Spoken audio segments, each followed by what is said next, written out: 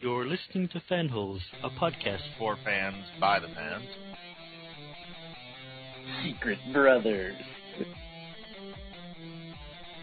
I have clinical. You guys are wasting my time right now. Hey baby, what's going on? This is my microphone voice. Where do you buy those at? I need one. Yeah, I don't know what the fuck is going on.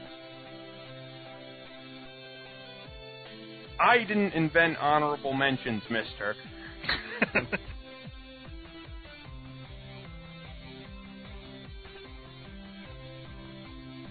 I have a headset. It looks way cool. You should all be jealous. We are. I'm with Mike on that one. I'm a woman! It is our show. It's called Fanholes, not, what you guys want. We do a podcast? What the fuck?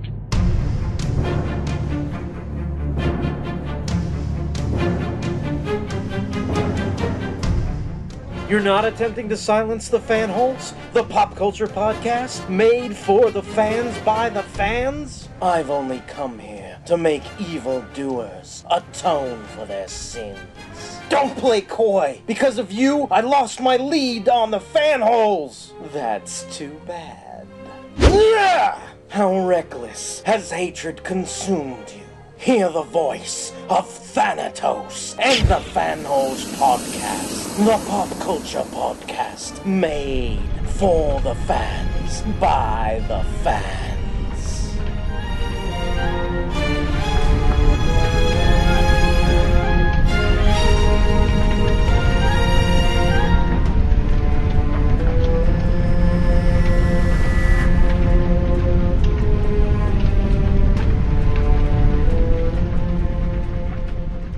Hey guys, welcome back to another hero-rific episode of Fanholes Podcast.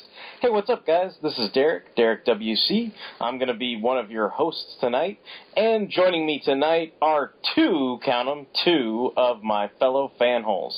Hey guys, why don't you give a shout out and let everybody know who's here tonight? It's Mike Thunderwing, and let's hero up! Oh wait, wrong show.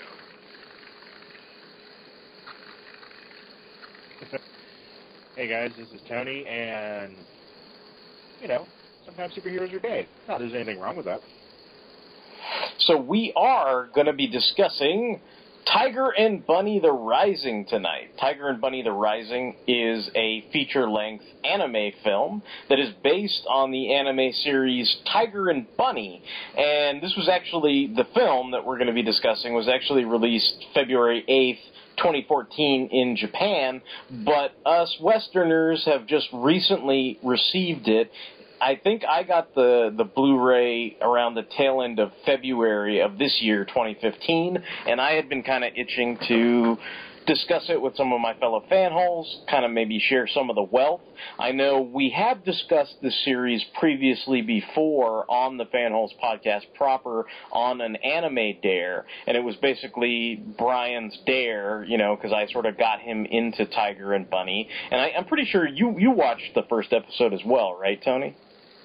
Yeah, actually I watched the first 2 or 3, but yeah. I'm familiar. You'd seen some episodes and stuff like that. And, I mean, just to give the basic high-level overview of what Tiger and Bunny is, in case certain listeners haven't listened to that Anime Dare podcast, I mean, I always like to say Tiger and Bunny is like Booster Gold meets American Idol. Like, there are a group of superheroes. It's not just one like Booster Gold, but there are a group of superheroes, and they're in a competition that is televised. So there's the aspect of reality TV, but these are genuine superheroes. They're going out fighting crimes and stopping it, but in the process of televising it, they assign points based on who gets certain arrests and who makes certain saves and all that kind of stuff. And in the meantime, all of their costumes are decked out, kind of like Johnny Storm in the Fantastic Four movie when he was trying to get sponsors, and he had that, one Fantastic Four comic with, all those logos all over it.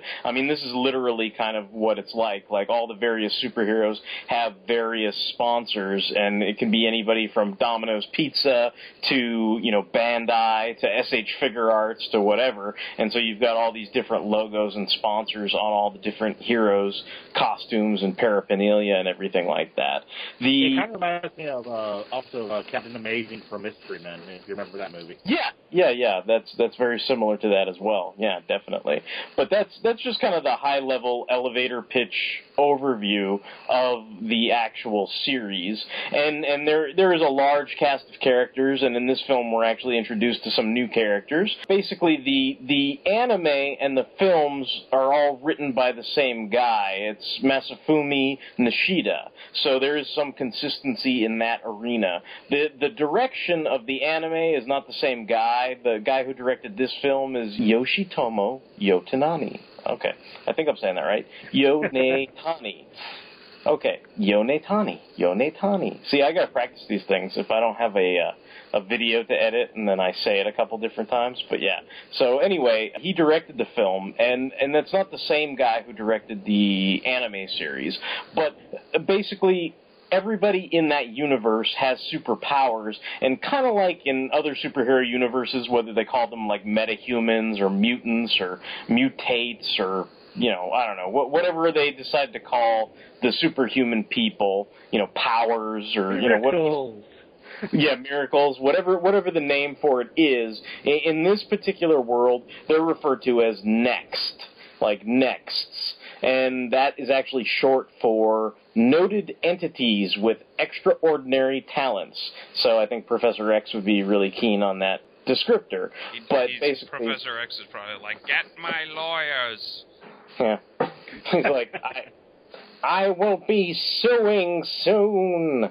Yeah, exactly. So, but these heroes, they all operate out of a city called Stern Build City, and it's pretty Americanized, I mean, as far as looks go, and then it's also kind of like this fanciful city, kind of like if you guys remember, if listeners remember the anime series Big O, that it's this kind of, it's weird. It's like it's sort of set in the future, but it's also set kind of in a future kind of similar to Gundam, where the if you look at the dates and the chronology of when Barnaby was when he was a young man versus when his parents died, and then the chronology now, I think they call it something like NC is the descriptor. So instead of AD, or instead of like with Mobile Suit Gundam, it's the Universal Century, so it's UC, and then it sort of makes the date a little timeless in a way, because you're like, well, when did NC start? Who the fuck knows? It could have started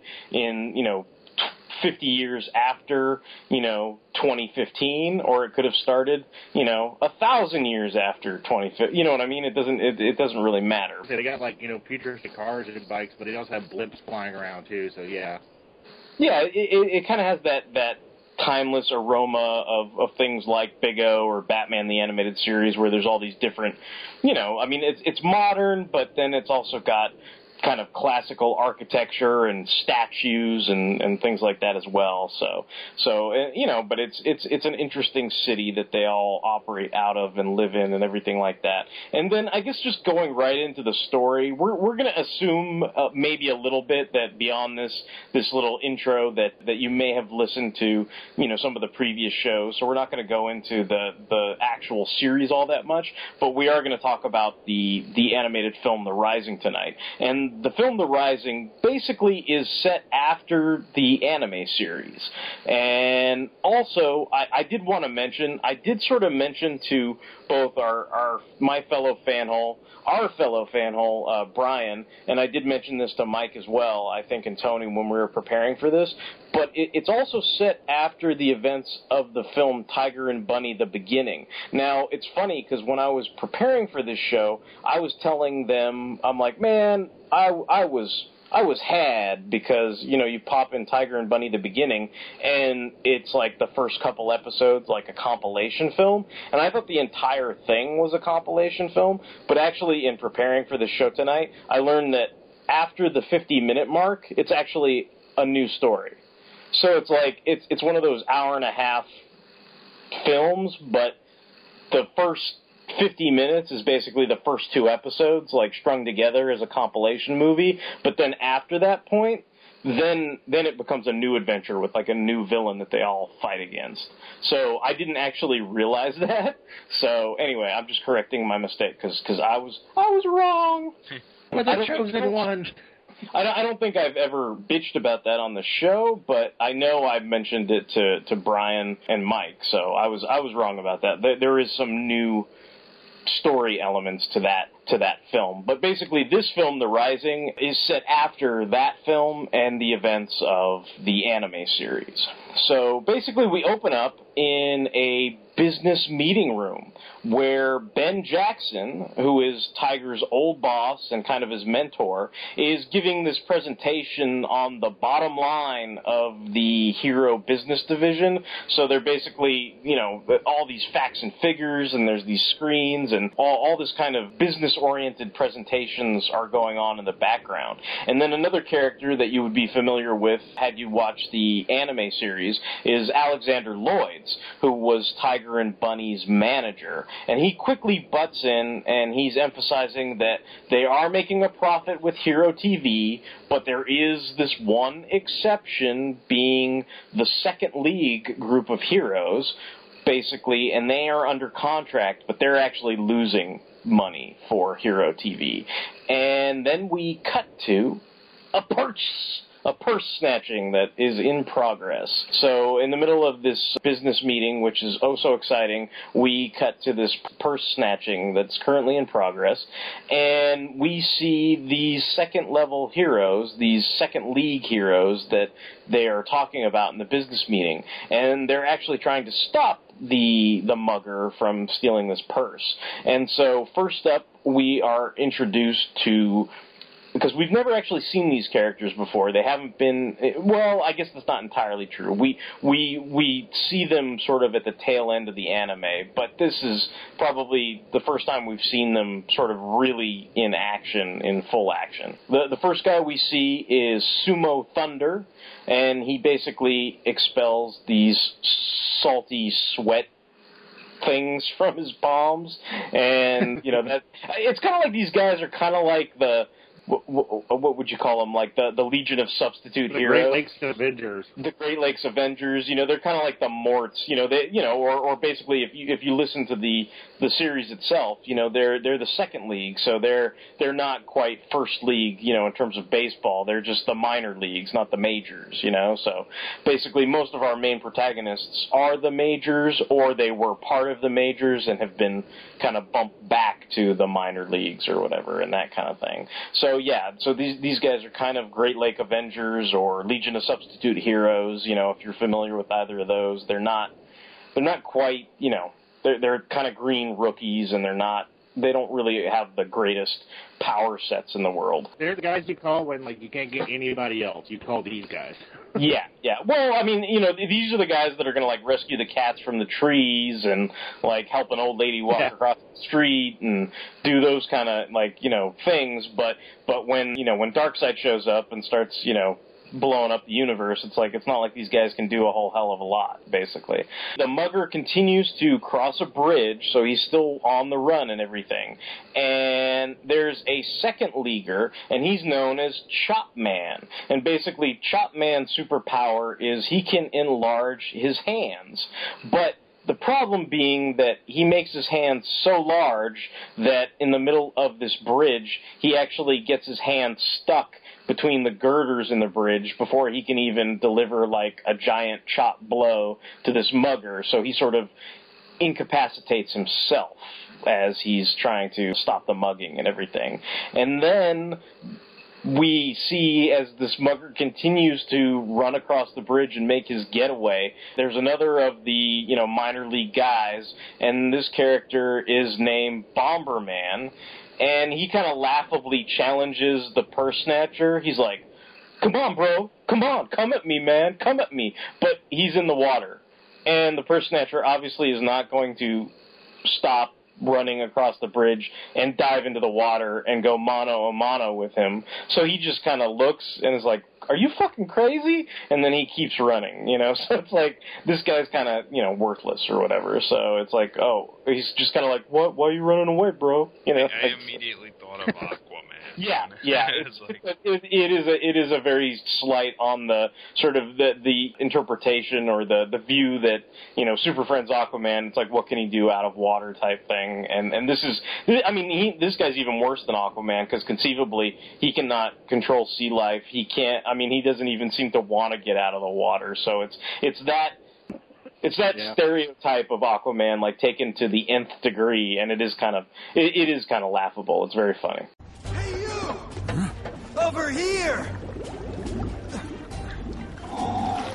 Can't you guys even stall him? And then the last of the minor league crew that we are introduced to is Miss Violet. And Miss Violet's superpower, again, kind of like the Legion of Substitute Heroes, having really kind of lame powers, is apparently she can throw her fingernails at bad guys. And she's got these green painted fingernails, and they're kind of like, I don't know, they're like little thorns or something like that. And she basically, like, she throws the fingernails, they hit this guy in the ass, and he's like, oh, and then he just keeps running. So it's not like it did a whole hell of a lot to stop the purse snatcher and everything. I kept thinking of Meg from that episode of Family Guy where she can make her fingernails grow. It's like, wow, that's a great power, Meg.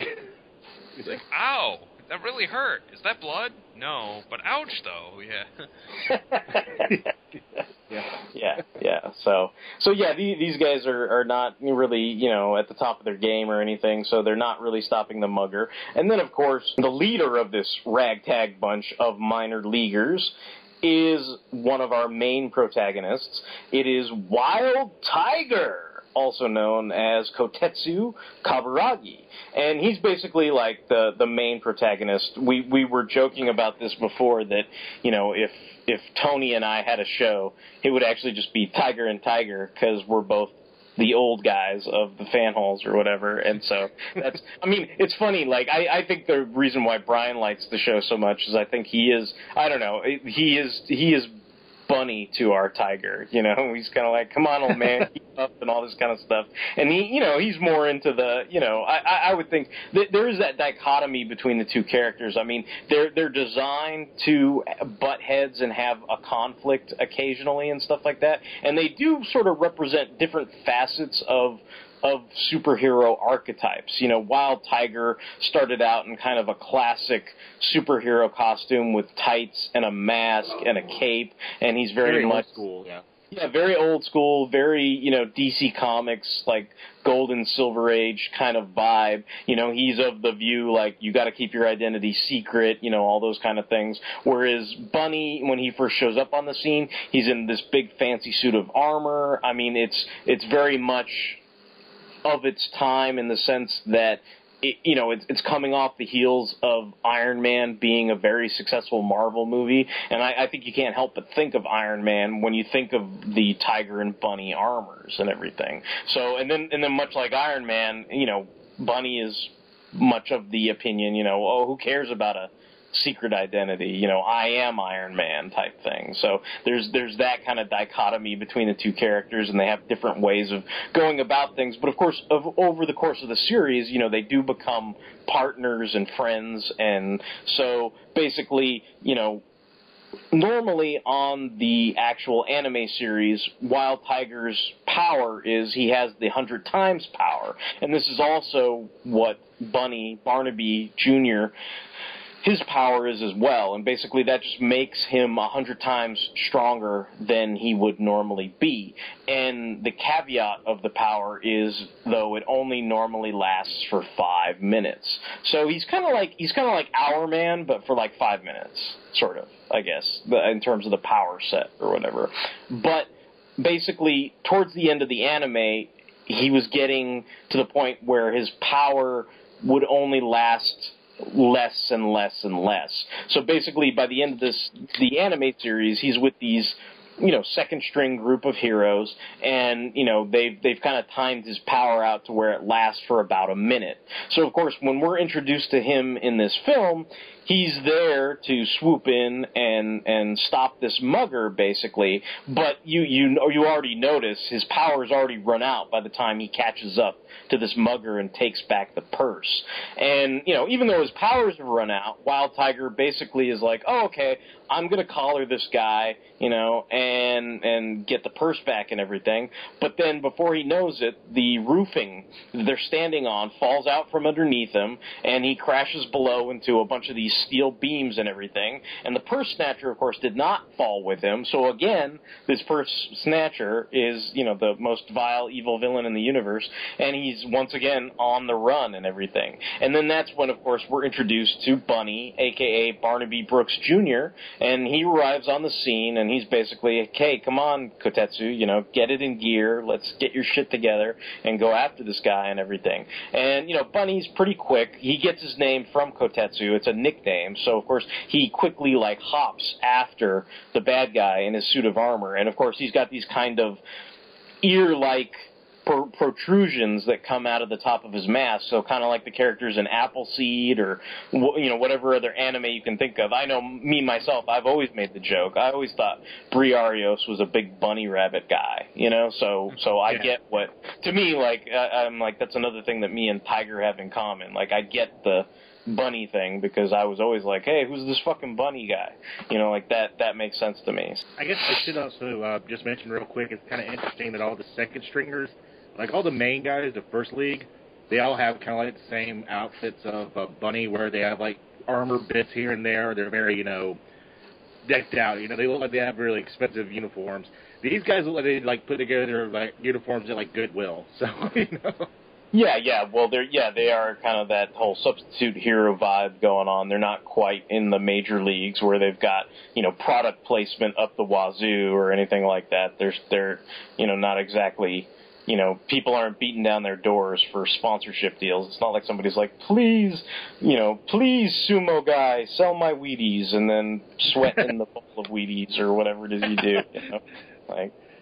Which, of course, makes it sad that Tiger is even though he's the leader, he's with these guys. You kind of feel bad for him. Well, I think the aspect with Tiger is it's supposed to be he's in semi-retirement, but he's still out there fighting the good fight, even though he can't last. Basically, not to make a sexual joke or anything, but basically, as far as superhero goes, he can't last as long as he used to, kind of thing. So, Bunny basically quickly captures the purse snatcher, and basically, all the second stringers, like you're talking about, they come out of the woodwork and they're like, oh, Mr. Bunny-san, you're the shit, bro, you're awesome, you're so great, and all this other kind of stuff. And basically even the crowd that's kind of watching and appeared around this whole incident is, of course, cheering for Bunny and everything like that. And, like we mentioned, Tiger and Bunny, they don't always see eye to eye on everything, and they again bring up the whole secret identity thing, where he's like, I think somebody from the crowd is like, good job, Kotetsu, and he's kind of like, I'm Wild Tiger, you're not supposed to know my secret identity, even though everybody kind of knows what his secret identity is. Yeah, like Bunny, he doesn't go by Bunny. The only person who calls him that is Kotetsu. He goes by Barnaby Brooks Jr. Yeah, that basically is his, Barnaby is his superhero name, basically, yeah. Then we transition, and we're now in sort of the recreation room of the other superheroes from this series and everything. And so this is where we're basically reintroduced to the main supporting cast of superheroes other than Tiger and Bunny. And so we've got Fire Emblem, who's also known as Nathan Seymour, and he's kind of like obviously, as the name says, he's kind of like pyrokinetic in a way. He can shoot out fire and everything like that, and generate fire from his own body and stuff like that. And he's congratulating Blue Rose, aka Karina Lyle, on her latest TV appearance, and he's kind of teasing her because there's this kind of unspoken thing. She kind of has feelings for Kotetsu, but it kind of goes unsaid, but he's basically teasing her about, what about your old man with the beard and all that kind of stuff. And then he also kind of mentions, because as Tony previously mentioned in the introduction, Fire Emblem, not too subtle, but he is a gay superhero. Fire Emblem. He's a flaming superhero, and he's gay. And he also notes that he misses his quote-unquote handsome, too. So basically, if you hadn't been watching the series, you might not know, but that's a reference to Bunny, because that's kind of his nickname for Bunny, his handsome, because he thinks he's a good-looking kid, and that's... it's kind of funny, Fire Emblem basically makes a habit of, playing a lot of grab ass with all his male teammates. That's something that happens often on the series, much to the chagrin of the teammates that are straight, where they're like, "What are you doing?" And Fire Emblem will be like, "I just like playing with the junk in the trunk down there, woo," or whatever, whatever his thing is. Yeah, he's not just openly gay. He's flamboyantly gay. Yes, very much so. Well, he's like I said, it's not too subtle, but he's clearly a flaming superhero in more ways than one. So. Do you think our friend might have been watching as well? The old man with the beard. Huh? Don't you play innocent with me, sugar. I miss my handsome hunk Barnaby as well. Don't lump me in with you. Blue Rose, by the way, has ice power. But more like Mr. Freeze, she uses guns to use her ice powers. Yes, yeah. So she uses her pistols and everything to basically freeze criminals or whatever she needs to freeze to get the job done. And of course, for some reason, I'm like, okay, Blue Rose is pretty cute, pretty hot. But then she likes, or I don't know if she really likes it, but she's clearly a big time sponsor of Pepsi Next, and I can't stand Pepsi, so you gotta wonder. You're like, it's that really hot girl, but then you gotta drink Pepsi to be with the hot girl. It's like, So anyway, there's that about it too. You go to her house. It's like, I made this really nice dinner. It's like, catered by the most expensive French chefs. Would you like a Pepsi Max to go with it? Like, yeah. The second choice cola. And of course, then continuing the look across the rec room and being reintroduced to the cast of supporting heroes, we also are introduced or reintroduced to Rock Bison, also known as Antonio Lopez, and he is profusely apologizing to Sky High, also known as Keith Goodman, because you can see in a magazine he's been copying Sky High's signature pose, and he's like, I'm so sorry, I don't know what came over me. I just felt natural and I did it and everything. Rock Bison is kind of like the big bruiser of this crew. I mean, he's got the imposing size. He's a tall guy to begin with, and then they encase him in this huge tank-like samurai armor with drills and bits, and he's kind of like the strong guy of the group, pretty much. And kind of slow too. He's not the fastest guy. Yeah. I mean, like literally, he just doesn't get around fast. Sky High is basically, I kind of think of him as like his civilian identity is kind of like Hal Jordan. Like he's kind of like this upstanding straight guy that's pretty good looking, and he kind of looks like a pilot almost. And of course, in his superhero mode, it's more kind of an armored, helmeted look. So it's almost like if Hal Jordan had the Rocketeer's backpack and his headdress, you'd kind of get Sky High, but his next ability is to actually generate wind or levitate himself, that kind of thing. And you may be wondering, why he would need a jetpack if he could levitate himself, but it's more kind of like the kid from My Secret Identity, where he needed, the aerosol cans to sort of propel him around, so it's almost like he's got to get up some decent speed before he can fly around and do all these cool wind generations and stuff like that. And then, of course, you might be wondering, Rock Bison also, most of these guys have suits of armor, so it's not just like Iron Man where it's a normal guy in a suit of armor. Usually they do have some kind of next ability. And, of course, Rock Bison's is kind of like his name implies. I mean, he basically becomes kind of like Unis the Untouchable or the Juggernaut or something. He kind of, his power is, he basically is kind of, he's solid as a rock, not settled, but, that's basically his superpower. I was just going to say, it should be mentioned at the beginning of this movie and from the anime, Like, Sky High is the most popular hero. He's the leader of the group, and he's also the most popular. And as the beginning of this movie, Rock Bison is, like, as far as the points go, he's the lowest ranked member of the First League. He hasn't had a big win in a long time, so. Yeah. I mean, Sky High is labeled as the king of heroes and everything like that. I'm like, I thought that should be obvious when I described him as Hal Jordan. No, anyway. I'm like, well, yeah. Then also, we are reintroduced to Dragon Kid, also known as Huang Pao Lin, and Origami Cyclone, also known as Ivan Carolyn. And they're sparring there in the background, kind of discussing what Rock Bison and Sky High are talking about with the magazine and everything. Mike might be interested. I don't know. I know we haven't actually brought this up for the listening audience or anything. Like me, I'm normally a big fan of the dubs. And of course, when I first got this on Blu-ray, I listened to the English dub. Most of the anime series I've watched in English. I've watched a few episodes. I think when I first started watching the show, I watched the first couple episodes on Hulu. And it is the anime series, if you're listening to this and you're not aware, the anime series is for free on Hulu that you can watch, but it is the Japanese language version, and then it's got subtitles. And I know when I was thinking about getting the Blu-rays, I tried it out on Hulu first, so I've listened to a few episodes in Japanese, and then when I rewatched this for the purposes of this show, I watched the Japanese language version. And the reason why I go into all that is I just wanted to mention to Mike that Origami Cyclone's VA is the same VA who does Dean Venture, so it's kind of funny to hear on the English dub, because every once in a while you're like, that's Dean Venture. That's not true. You may not be the most popular guy on the block, but the way you go after the criminals head on makes you a bona fide hero.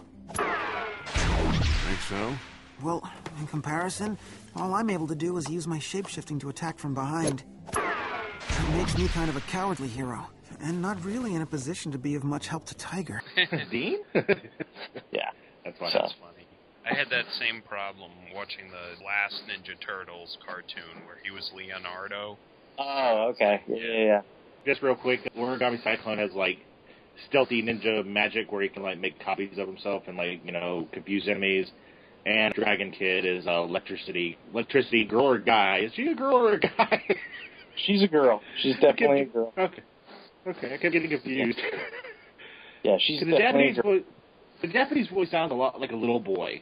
And I could tell it was a girl because of her costume, but I was like, is it because, cross-dressing is a thing in Japan, She's definitely supposed to be younger, I think. I mean, I wouldn't hesitate to guess what the age is. I mean, I would guess she's maybe like 15 or 16 or maybe even younger. I mean, I forget. They may even say in the anime exactly how old she is or whatever, but I don't think she's quite.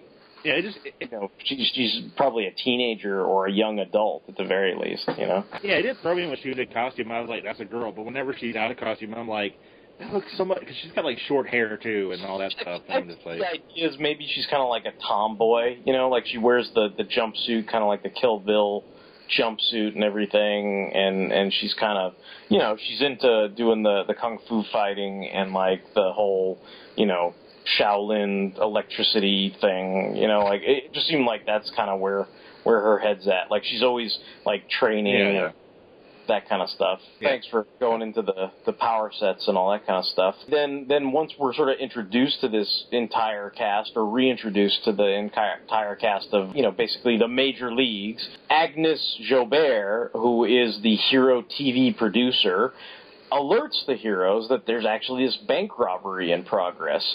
And meanwhile, while Tiger has bought his second league minor team lunch, and they're actually watching the first string team, the heroes, on this giant billboard TV screen. And so then they basically go on to the attack, mode, and Rock Bison, Fire Emblem, and Dragon Kid launch the first assault against the bank robbers. So like we've been mentioning, you know, Rock Bison, kind of solid as a rock, tries to go in there head first and kind of smashes into a bunch of stuff because, like Tony said, he's not always the smartest guy in the room or whatever. And Fire Emblem is, you know, shooting fire all over the place, and Dragon Kid is doing her like electric staff and taking out all the bank robbers and everything. In the middle of all this, Origami Cyclone basically is using his shape-shifting abilities, his chameleon-like abilities, and he sneaks up on one of the perps and everything like that. And then Blue Rose appears and actually freezes the bank robber. So I assume it's non-lethal freezing, but, you know, you have to sort of turn your brain off for that, because most of these people she freezes, like, at least in that scene, like, it looks like he's pretty well encased. It's not like, you know, there's any, you know, chance for him to breathe or whatever, but whatever. Think of, like, Arnold Schwarzenegger from Batman and Robin. That's pretty much what she's doing, yeah. Yeah. Can you be cold, Blue Rose? Yeah. Stay cool, bad boy. Yeah, so that's kind of what's going on there, except for it's happening to a bad guy instead of Chris O'Donnell. Your mileage may vary. And then some of the robbers attempt to escape via car, but of course Sky High is quickly pursuing them, and, you know, this is the point where he's, you know, in his full regalia. You know, he's got his outfit with the sort of Rocketeer-like helmet and the jetpack and everything, and then he uses his Wind Next abilities, basically, and he kind of turns the entire getaway car, like, almost upside down, and then it ends up landing like upright in a bunch of tires and stuff in this junkyard and everything. So basically, you know, like Tony was saying, he is the hero with the most points, and it's basically he's the one who basically brought these bank robbers to justice in terms of that reality TV show concept. You know, even though everybody sort of contributed and did different things probably to save people, like he's the one who gets the big points because he basically lands the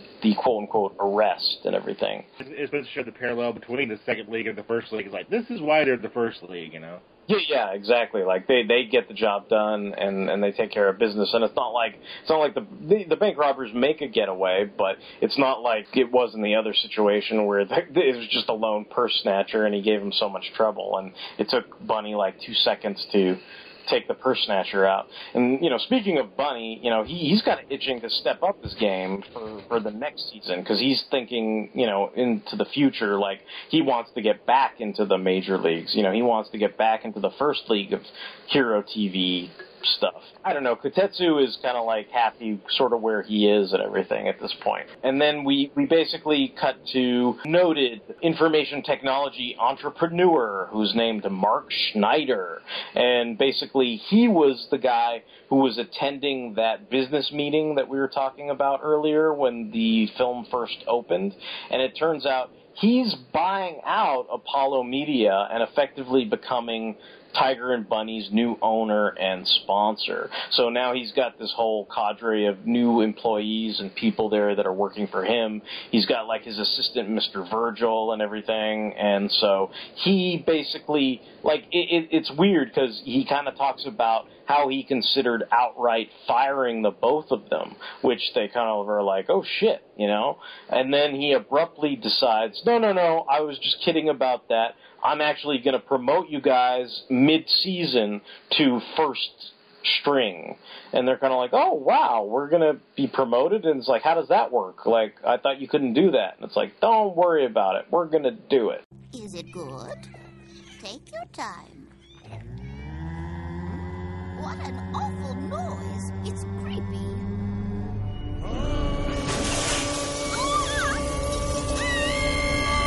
Meanwhile, a creepy noise results in a series of windows exploding, kind of, you know, Superman Doomsday punching each other style, where, like, all the windows in the block, like, basically explode out and everything. Really terrifying a cat lady. Yeah, the cat lady is shitting her pants, and the cats are all meowing up a storm. Then, I guess, back in Wild Tiger's apartment, Kotetsu is actually talking to his daughter over the phone, and his daughter's name is Kaede, And she's basically reading him this poem because it's for some kind of school report about, the poems about the sun, and she doesn't really get it and everything. And, he's kind of not all there. He's not really paying attention too much and everything. And you don't know why exactly he's so distracted, but we're going to find out in a few minutes. And meanwhile, Apollo Media has thrown this huge press conference because, basically you're thinking, oh, well, they're gonna announce the return of the heroic duo, like Tiger and Bunny are going to be back. That's basically what we're all led to believe. And all of our heroes are backstage, and they're all in their civilian outfits, and they're sort of waiting to appear on stage with Kotetsu and Barnaby and everything. And they go into, basically, Mark Schneider shows up, and, he's kind of like this, Bill Gates type guy. He comes on, and it's supposed to be like he's sort of like this celebrity IT personality and everything. And he introduces Bunny to the audience at the reception and everything. And, on the TV screen in the back, you kind of get, if you're not super familiar with the Tiger and Bunny anime and you don't know all the details, this kind of gives you like the cliff notes on Barnaby's origin, that his parents were murdered and he avenged their deaths and went after this organization called Ouroboros and everything. So they kind of give you like the 3-second version of his life story from the TV series and everything, because it's like, you're like, oh, okay, he's kind of like, besides having that Iron Man aspect of a cool modern superhero, I guess he also has that cool modern Batman, my parents are dead and I'm moody and broody because, like, they're dead, and everything. So he's kind of got that Batman broody thing going on for his backstory and everything like that. And then, of course, we're all led to believe that, Wild Tiger is going to be the other guy introduced and everything. And there's all this build-up, and everybody's like, wow, they really went all out for Wild Tiger. Wow, this is going to be, what an introduction.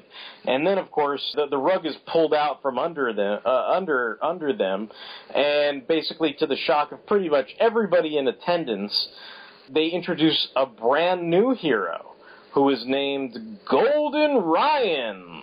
And he is also known as Ryan Goldsmith. Apparently, he was a big-time hero somewhere in another continent. They don't really go into details about it, but I guess that's why he gets this big build-up, because he was off being a hero elsewhere that, was not in the animated series until this point and everything.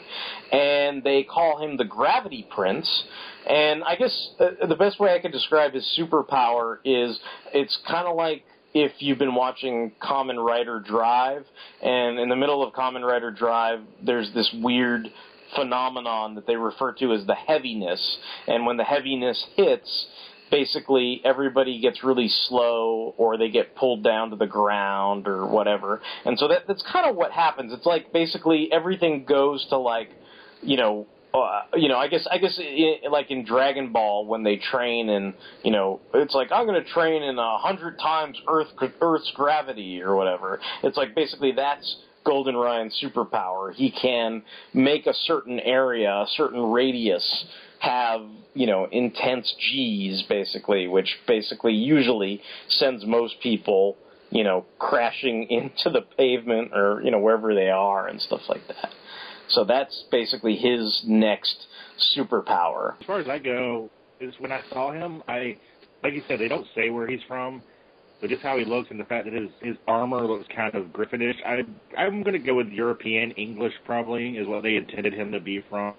Yeah, that makes sense. Yeah, I totally see that. He's got that whole lion, brave kind of thing going on. Yeah, that makes sense. Like, I get that. It'd be interesting though, because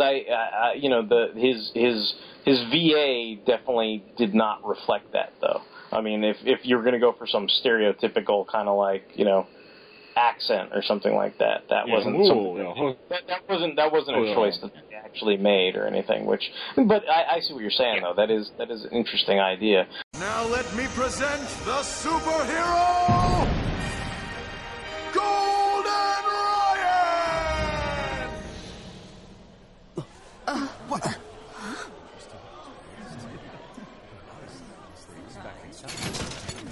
Oh, come on. Really? This is the welcome I get?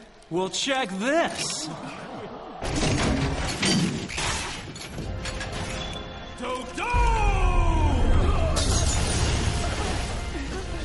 As you can see, this is the power of the wandering gravity prince, Golden Ryan!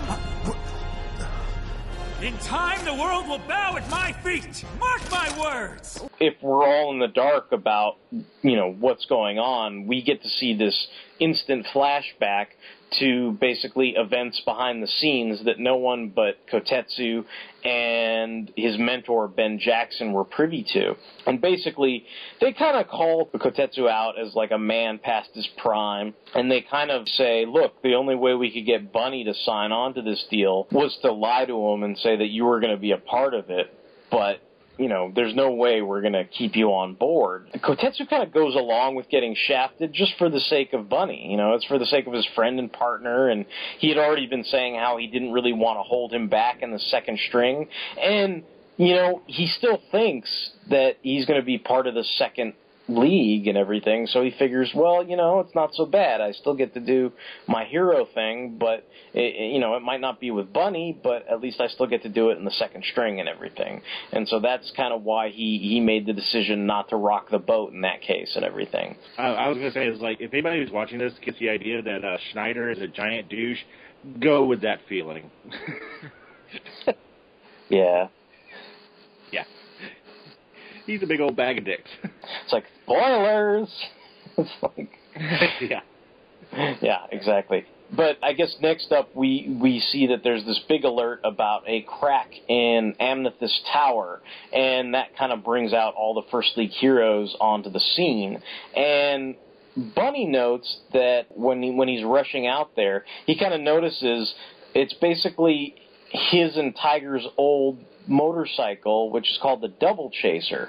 And he's kind of looking at it now, because in the past, it reflected the colors of both Barnaby and Kotetsu, which were kind of like the neon green for Kotetsu, his wild tiger armor, and kind of white. And then, Bunny, of course, had the kind of white and kind of the neon red pinkish looking colors and everything. So the Double Chaser was basically a bike that had both of those incorporated, where, they could either or ride the shotgun, and, normally in the scheme of things, Barnaby would be the one in the driver's seat, and Kotetsu would be the one riding shotgun and everything in the sidecar. And when he's looking at it now, he kind of has this moment of reflection where he's remembering some past episodes and things like that. But now it actually, the sidecar reflects Golden Ryan's colors instead of Wild Tiger. So there is that kind of, bittersweet aspect to his reminiscing, because it's obviously not what's going on present day and everything. And kind of like the original dynamic between Tiger and Bunny, Ryan and Bunny don't really get along either. It's like basically I wouldn't say Golden Ryan is Sean Connery, but there is that aspect where it's like, Junior, and Barnaby's kind of like, do not Junior, like, did you just call me Junior? Like, but that's kind of what he's taken to calling him. So I like to. It's kind of funny too, because I obviously I haven't seen the series, but I like that. I clearly got that Barnaby drove, and Kotetsu always complained that he was the one driving and he had to be relegated to the sidecar or whatever. But Ryan, he likes being relegated to the sidecar because he's like, yeah, drive me around, Junior. Yeah, it's like. It's like I don't know. I thought that was pretty funny. That's what I was about to say. It's like he's a chauffeur. It's like, drive me around, Jeeves. And he even leans back and got his arms crossed behind his head, just drive me around. Yeah. Alfred, fetch me my socks. You're driving? That gonna be a problem? Nope. That should work out perfectly. Ah, that's comfy. Let's get this buggy moving, Junior. Tell me I misheard you. Did you just call me Junior? Meanwhile, Blue Rose is trying to support the collapsing tower with her ice beams. She's trying to make these support beams out of ice so that the existing support beams that are crumbling do not completely collapse and everything like that. But in the meantime, remember that cat lady and the strange weird noise? Well, that strange weird noise is back. And so the noise seems to take out all the electric power in the building, and it destroys these ice beams that Blue Rose had constructed so that they could halt the descent of the tower. And then Sky High comes onto the scene, and he's actually trying to hold up the falling tower by sort of rocketing forward and holding it in place and everything. And then Ryan and Bunny come in on the double chaser, and kind of like Tiger before him, Bunny is now more concerned with saving civilians than earning points for the reality show like Ryan. So kind of like that whole, Captain America getting crap from Hawkeye and then Hawkeye getting crap from U.S. Agent. It's kind of like full circle where, Bunny was originally giving Tiger crap, and now Golden Ryan is kind of giving Bunny the crap in this situation and everything. Ryan then pins down the entire First League with his heaviness powers, and everybody's kind of like wondering, like, is that cheating? Like, what the fuck is he doing exactly and stuff? And I guess his goal was to use his heaviness powers to have these 2 radio towers fall into place like support beams to hold up the collapsing building. And then Bunny uses his 100 times powers to move within the heaviness, and he can actually move within this gravity surge and then run around and start saving all the people so that they, I guess, get the big points for that superheroic action sequence on the reality TV show. I thought it was kind of interesting that, like, when Golden Ryan does this, at first they think he's showing off and he's just trying to hog the limelight. But he actually does have a plan, and it doesn't involve Bunny. It's like for him and Bunny to get the limelight, both of them to, shine. And I thought that was kind of cool. It's like, it could have just been like, I'm the greatest, I want to save the day by myself. But he actually is working like a team member. He just didn't tell Bunny about it. Yeah, he's just not in on the plan, basically, until it's enacted. You're safe now. It was right in front of me. I saw it. I saw a monster trash that building. A huge shadow came across my window and a big roar. Calm down. Great work, Junior! That was a spectacular catch. You look very cool in action. One of the ladies that Bunny ends up saving is describing there's like some kind of monstrous shadow that attacked during this sequence, but nobody kind of really knows what she's talking about or everything. And then Kotetsu, meanwhile, is kind of watching the new team's success on a TV screen in the middle of this Times Square type environment. This is the point where we know that Mark Schneider is a big giant dick face, basically, because he's presenting to Stern Build City's administration of justice. And he kind of comes off as this nasty-ass son of a bitch, because it's like, he's kind of like, well, these Nexts, like, they're not really human beings, like, so we don't really have to treat them like that, So it's this kind of callous corporate kind of vibe that you get from him where he doesn't even want to acknowledge them as people. I mean, it's almost like you could, basically say it's a borderline, prejudiced or racist type thing where he doesn't even want to account for the people that he's employing, basically. So, and he's just trying to... They're a product that we make money off of, yeah. Yeah, so, and of course, Snyder can kind of see the annoyance of one of the judges, and this is Yuri Petrov.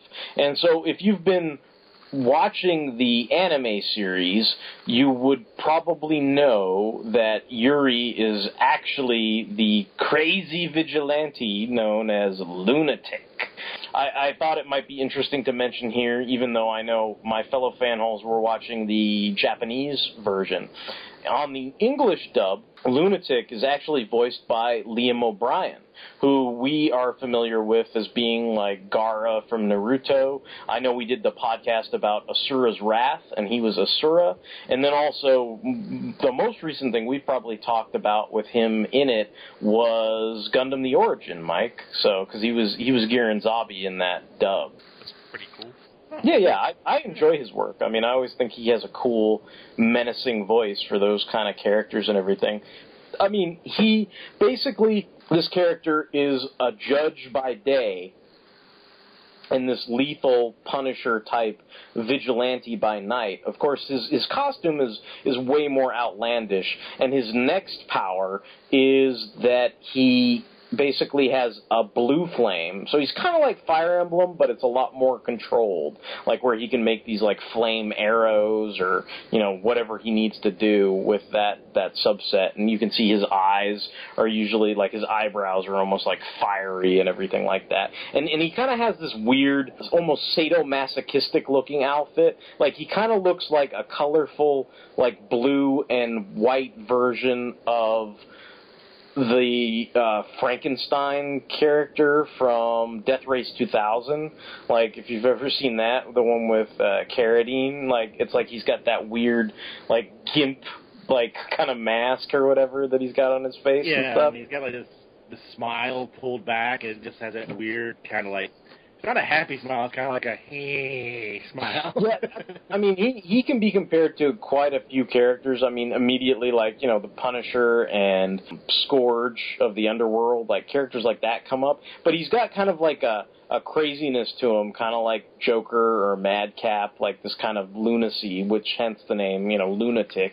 But I think the character that he reminds me of the most is, I don't know if either of you guys are familiar, but the version of the Vigilante, like not the cowboy version from the Justice League, but the version of the Vigilante that was in the New Teen Titans was actually a lawyer by day named Adrian Chase. But then, it was like by night, he is the Vigilante. Was that the guy with the black outfit with like the goggles?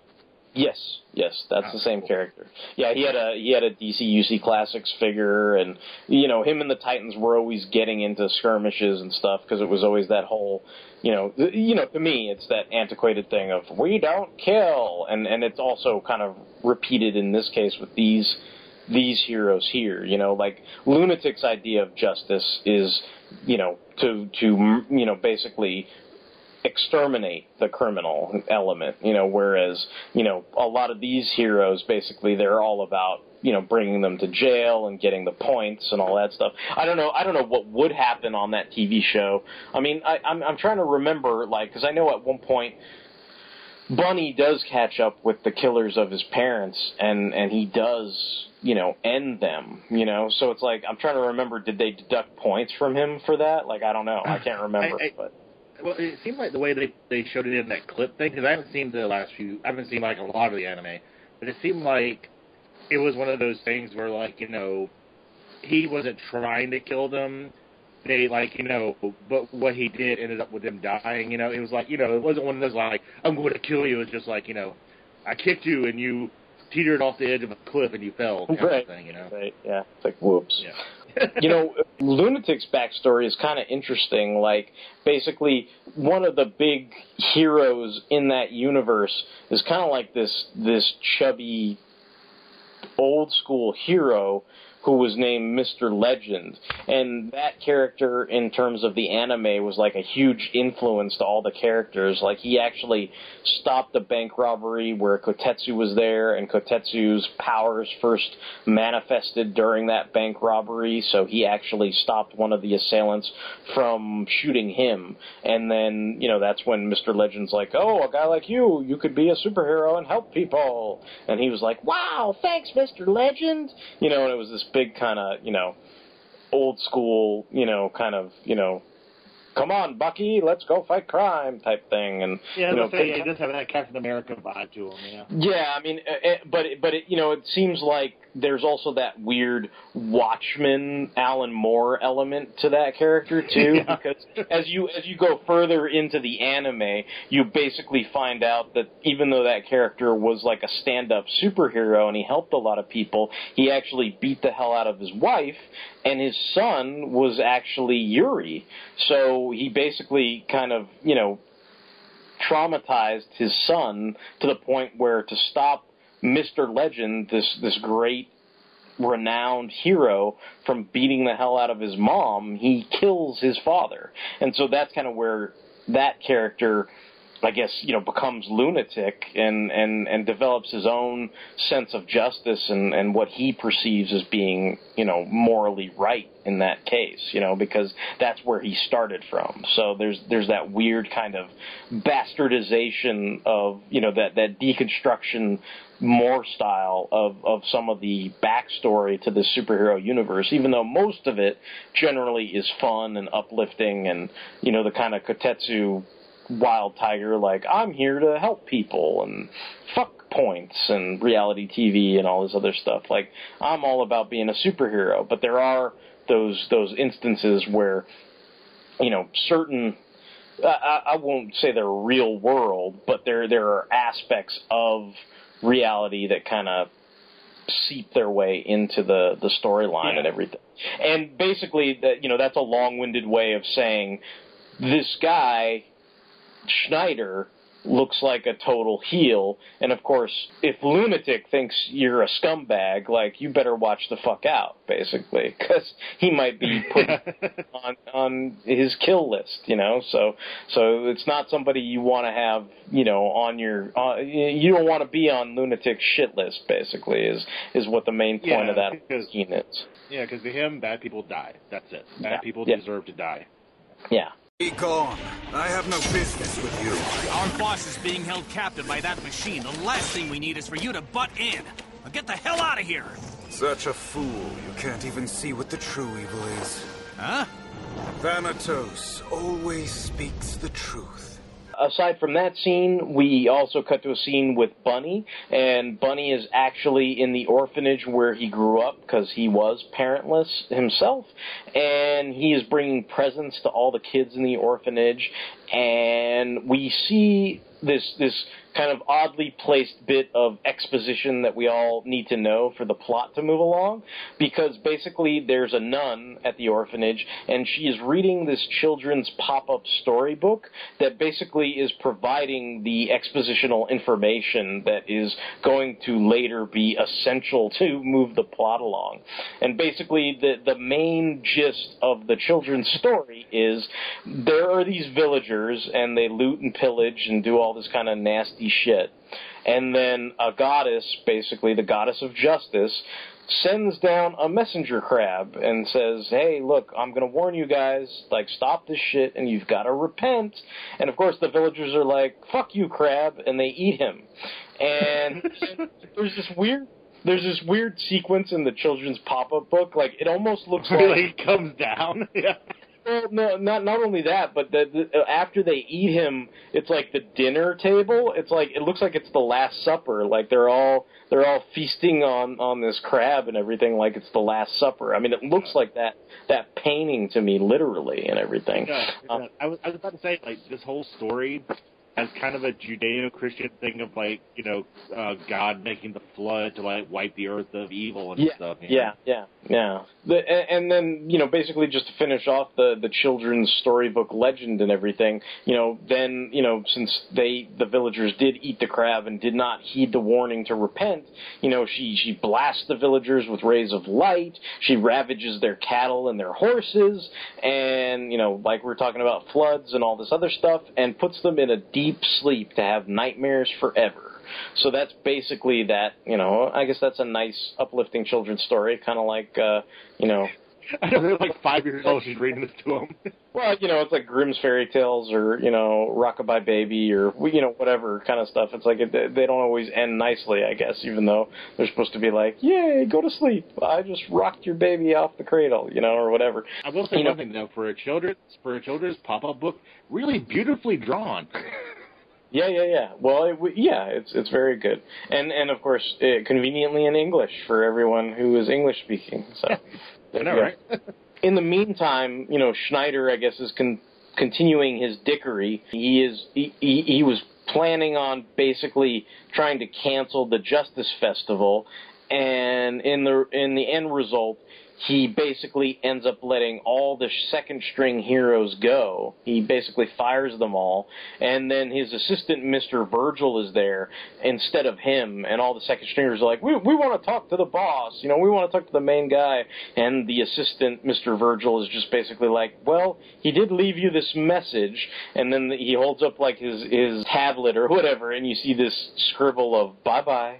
And then it's kind of like, it kind of is funny, like, basically everybody who was part of the Apollo media organization looks like they're getting fired. The other person that was at the meeting, Alexander Lloyd's, like, he basically lets him go. I mean, he fires him. Ultimately, what that means is all the second stringers are let go, including Kotetsu. So now Kotetsu is out of a job. He's no longer a superhero. Like, I mean, maybe for the second stringers, they'd only been doing it a short time, but for guys like Kotetsu and even this guy Lloyd's, I mean, they had been working there for, a long time, and now they're kind of down on their luck and everything. Interestingly enough, this kind of hits the whole supporting cast pretty hard, too, like, they're happy to still be employed and first stringers and everything, but, Kotetsu's their friend and everything, so I'm just jokingly going to refer to this as the girls and the boys, like, kind of lamenting sequences.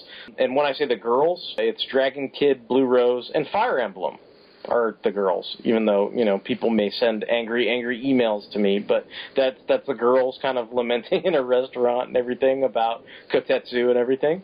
And then the guys are at a bar, and it's Origami Cyclone, and he's doing darts at the bar, and Sky High and Rock Bison are kind of kicking back, like drinking some beers and stuff. So it's kind of like, I don't know, to me, like what it made me think of is like if Hal Jordan and Wolverine, like Logan, went out and got a beer, and then, I don't know, like Cannonball or somebody was in the back playing darts. Like, that's kind of what that sequence was like to me. I think one of the things that I really liked about that is, like, the girl scene was, like, them lamenting about Tiger, and Emblem trying to be, like, like the cheerleader, like, come on, life is beautiful.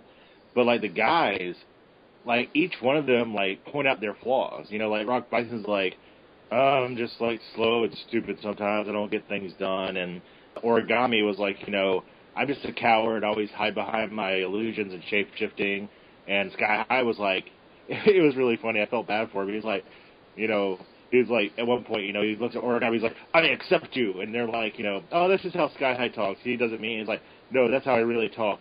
I feel foolish when I talk sometimes because people don't understand me. And it's like, it was a cool little bonding moment, I thought. Yeah, it was a good moment between the three of them. And I think, like, some of the goals of the creators in this instance, and we'll see later with Fire Emblem especially, but I think in terms of the original anime only being a 25-episode series, it's not like they had 7 years like the Next Generation to give everybody a standalone episode or, super specific deep character treatment. development. Yeah, so it's like any opportunities they got to flesh out some of these characters even more. I think they were excited to have this opportunity to have sequences like these to flesh out all the characters, more so than they had. And if they felt like they gave any characters the short shrift, they could definitely embellish on what they had set up previously. Maybe they had planned certain things in episodes but just never got to them, or they ran out of time, and so I think a lot of that stuff ended up in this film. Yeah, it was really cool. Yeah. Meanwhile, we've got Kotetsu's brother. I guess it's funny, they don't really introduce his family for people who are noobs, so I don't know how new friendly this film is. It's kind of like an epilogue to the series, so it definitely helps if you've watched the entire series. But Kotetsu's brother is basically watching his daughter Kaede, and he kind of makes the suggestion that maybe Tiger should move back home. Like maybe that's what he needs to do, because now he's in the city and he doesn't really have a job and all that other kind of stuff. And in the meantime, his daughter Kaede calls up Blue Rose to help her out with her dad, because she's not sure what to do. She knows her dad is down in the dumps, but she's not quite sure how to handle it, and so she comes to Blue Rose for help with that. Then we are introduced, or at least we are introduced to the first of 3 evil next villains. And there's this kind of, I guess I'm just going to call her the Shadow Clone Jutsu weird Indian lady or whatever. And that's the first evil next that appears. I don't know if they have, I don't know, I didn't check the end credits. I guess I'm a bad host or whatever, but I don't know if they have names or not, but I kind of made little nicknames for all of them to keep track of them and stuff like that. But I'm not sure if they actually have names. They're not actually named in the movie, from my recollection, unless I'm mistaken. Did you guys notice any? I called her Xena. You called her Xena? I was like, oh, she's kind of like the hottie Indian Shadow Clone Jutsu lady or whatever. You know, she kind of makes all these multiple copies of herself and everything like that. And so I guess what she does in this instance is there's this truck driver, and he's listening to Blue Rose's latest album, so you know he's a fan. And then all of a sudden, you know, one of this lady's clones pops out in the middle of the road, and of course he tries to swerve out of the way, and it creates this huge accident on the bridge and everything, and basically the truck I think it does fly off the bridge or whatever. So there's all this craziness going on. And then we are actually cutting to, this is kind of a callback sequence. Again, if you've never watched the original anime, this might not hold the same meaning for you. But we're also reintroduced to Doc Saito. And Doc Saito is the character that basically constructed the Tiger and Bunny armors, and he's also created this Golden Ryan armor, because we see, much like Wild Tiger, Golden Ryan also had his own sort of old school costume before he had the suit of armor and everything. And there's actually a very similar sequence where he shows Kotetsu, like, this is what your new suit can do, and this is what your old suit can do. And he kind of puts them side by side, and, you know, he sets them both on fire, and he's like, you know, and the funny part about Doc Saito is he's this character that basically, it's weird, like, he doesn't talk. I mean, he does, but he apparently talks with such a low volume that he is indecipherable. So they sometimes put up subtitles for his whispers, basically. And then apparently the joke is, like, if he's talking on the telephone or an intercom or whatever, apparently then he becomes, like, super loud. So that's kind of the gag, I guess, or whatever. If he talks into any kind of microphone or apparatus or whatever, then all of a sudden you can hear him. But otherwise, when he's talking to you mano a mano in a room, you know, it's like, and you're like, what did he say? You know, and most of the time the characters either respond to him like Groot would, you know, or like you would to Groot, or you just go, yeah, Groot, yeah, buddy, whatever. Or, you know, they have like these subtitles at the bottom that explain what the hell he actually said and everything. And of course, in this case, it's a callback to when he, you know, first kind of said, oh, Wild Tiger, your old costume is shit, but the costume I made is awesome.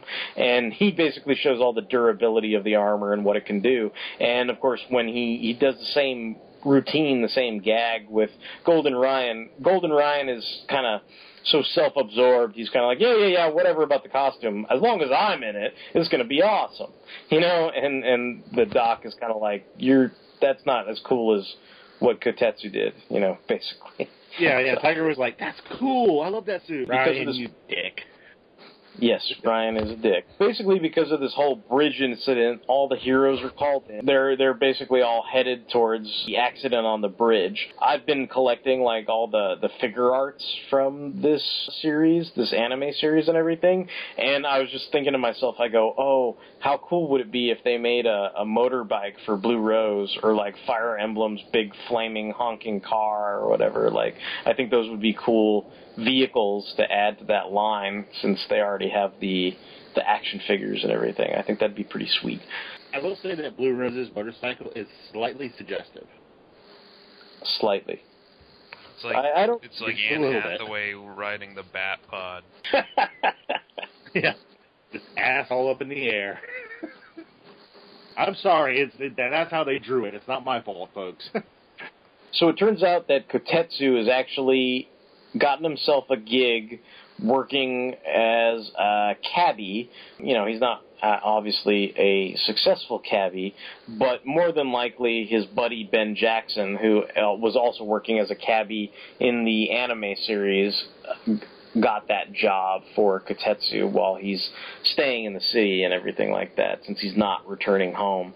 And then he sees the whole incident that's going on the bridge, and he tries to get involved, but of course at this point he's considered a civilian, so the cops turn him away and everything.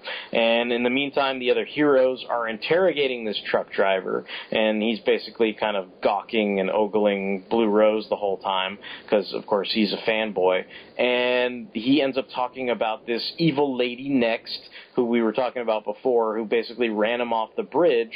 And then he brings up that right before he got ran off the bridge, he remembered hearing this strange noise. And of course, as audience members, we remember it's the same strange noise that was at the collapse of the tower and the same strange noise that the cat lady heard.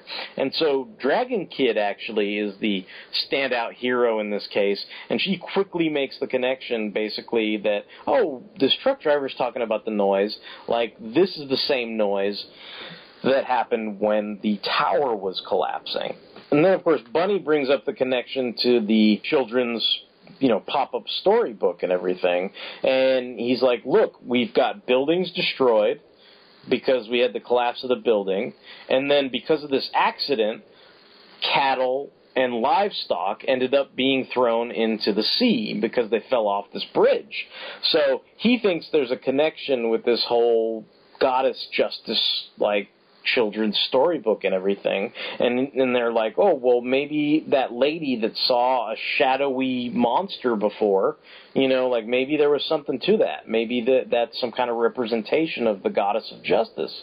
And so then the heroes all of a sudden hear the same noise again. And that noise ends up leading the heroes to another evil next type, who I nicknamed Angar the Screamer. Nice.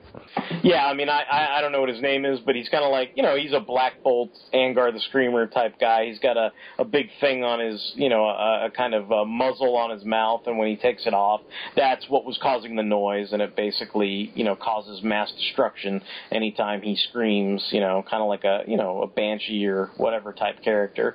It smacks of the occult, I'll tell you that.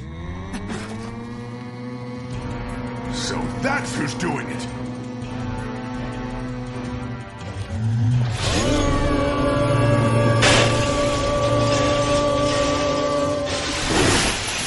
So he basically attacks our heroes, and then he starts to go on the run.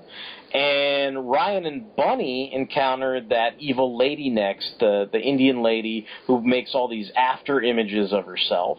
And then Fire Emblem comes across the third evil next, who is like this old Master Roshi monk type guy. And I was just about to say he looks like fucking Master Roshi. Nice. Yeah, he's this old Master Roshi monk-type guy, and then feeding into the whole children's storybook theme, basically he's surrounded by all these sleeping civilians. So again, much like the storybook where, the goddess put them all to sleep and forced them to endure a bunch of nightmares, this Next's power is to make you relive your, basically, I guess it's your greatest fear or your greatest hurdle in life, and you're just stuck in that endless cycle of nightmarishness and everything. The next time we see Fire Emblem after this sequence, Dragon Kid and Blue Rose find him in a coma. They are, I guess, getting him to the hospital and everything. And then Alexander Lloyds, the businessman from before, ends up being one of Kotetsu's cab fares. And this I thought was, it's a minor scene, but I thought it was kind of interesting because Lloyds was one of those guys who was kind of a jerk on the TV show. I don't know if you'd call him like the J. Jonah Jameson or the Steve Lombard or Flash Thompson or whoever, but he was their manager, but he was kind of a snot face too, and he basically kind of berates Kotetsu because Kotetsu's like, yeah, I'm doing this CAD gig until the second league gets back together. And he's basically just like, you know, man, you gotta face reality. Like, the second league is dead, and there's nothing that's gonna bring it back. You better get your shit together and get your head in gear, because that's never coming back. And in the meantime, he's also fired, and he's bringing home all these presents to his kids and his wife. Yeah, and when he gets out of the cab, when he gets out of the cab, he's kind of like, yeah, honey, everything's cool, everything's fine. So I was kind of like, man, you got to take your own fucking advice, dude. Like, seriously. Yeah, and what's being stuck, though, is, like, Kotetsu doesn't know that, so he's looking at this and he's like, oh, man, maybe he's right. You know, he has that moment of doubt, you know. I am so sick of getting dicked around. If I had it my way, I'd rather be doing the dicking. Huh? Now, what's happened over there? Sir, what's going on here? Well. It's a pleasure to meet you, friend. What? Considering we only just met, what an unfortunate circumstance for you.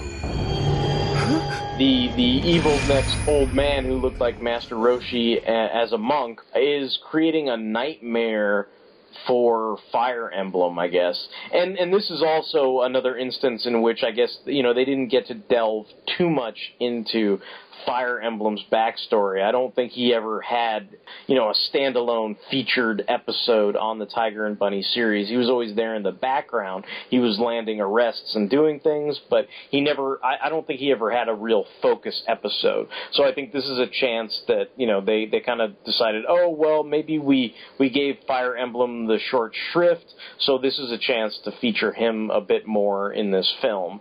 And, I mean, basically what it is the Nightmare sequence is, you know, delving into his backstory, you know, as a kid, discovering who he was, and kind of, you know, basically, okay, he's a gay character, so of course he dealt with a bunch of prejudice, and, you know, they're kind of going into his time at his boarding school, and time within his family and his own community, and all the rejection he deals with, and kind of not knowing, you know, what he wants to be, and all this kind of stuff.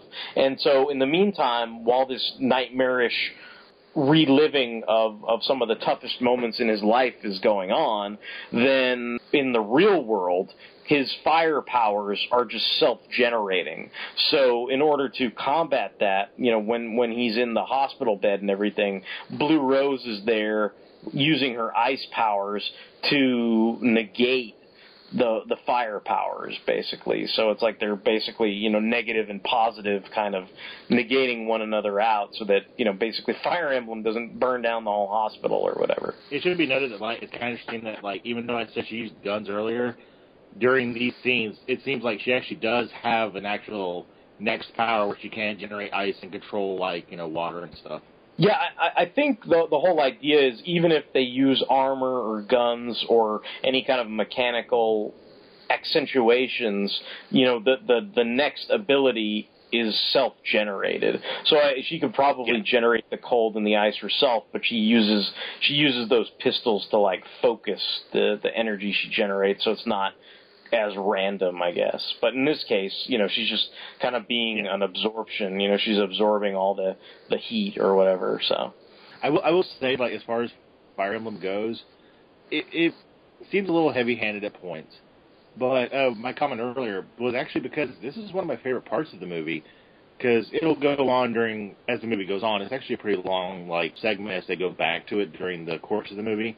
But I'm not, like, you know, revealing anything as how it plays out. It's really well done, because it does kind of hit you at points of, like, how homophobic people can be, and how, you know, in our society, like, being gay is not as taboo as it used to be, but for a lot of people, it's still really hard to come out. It's really hard to be a homosexual person, and I thought it was handled really well. I mean, it was not played for laughs. It wasn't made to, you know, be a joke like, I'm gay, oh, ha ha ha, you silly gay man. He was very, very much genuinely tormented in those scenes as far as that character. I thought it was really well done. Yeah, I think it was a pretty decently done sequence. I mean, I guess in that sense, as opposed to like some of the other sequences in the anime where it's all about, dick jokes and grab asses and, kind of that kind of stuff, which is generally what Fire Emblem did throughout the course of the anime. Like this is a sequence where, he gets to show a more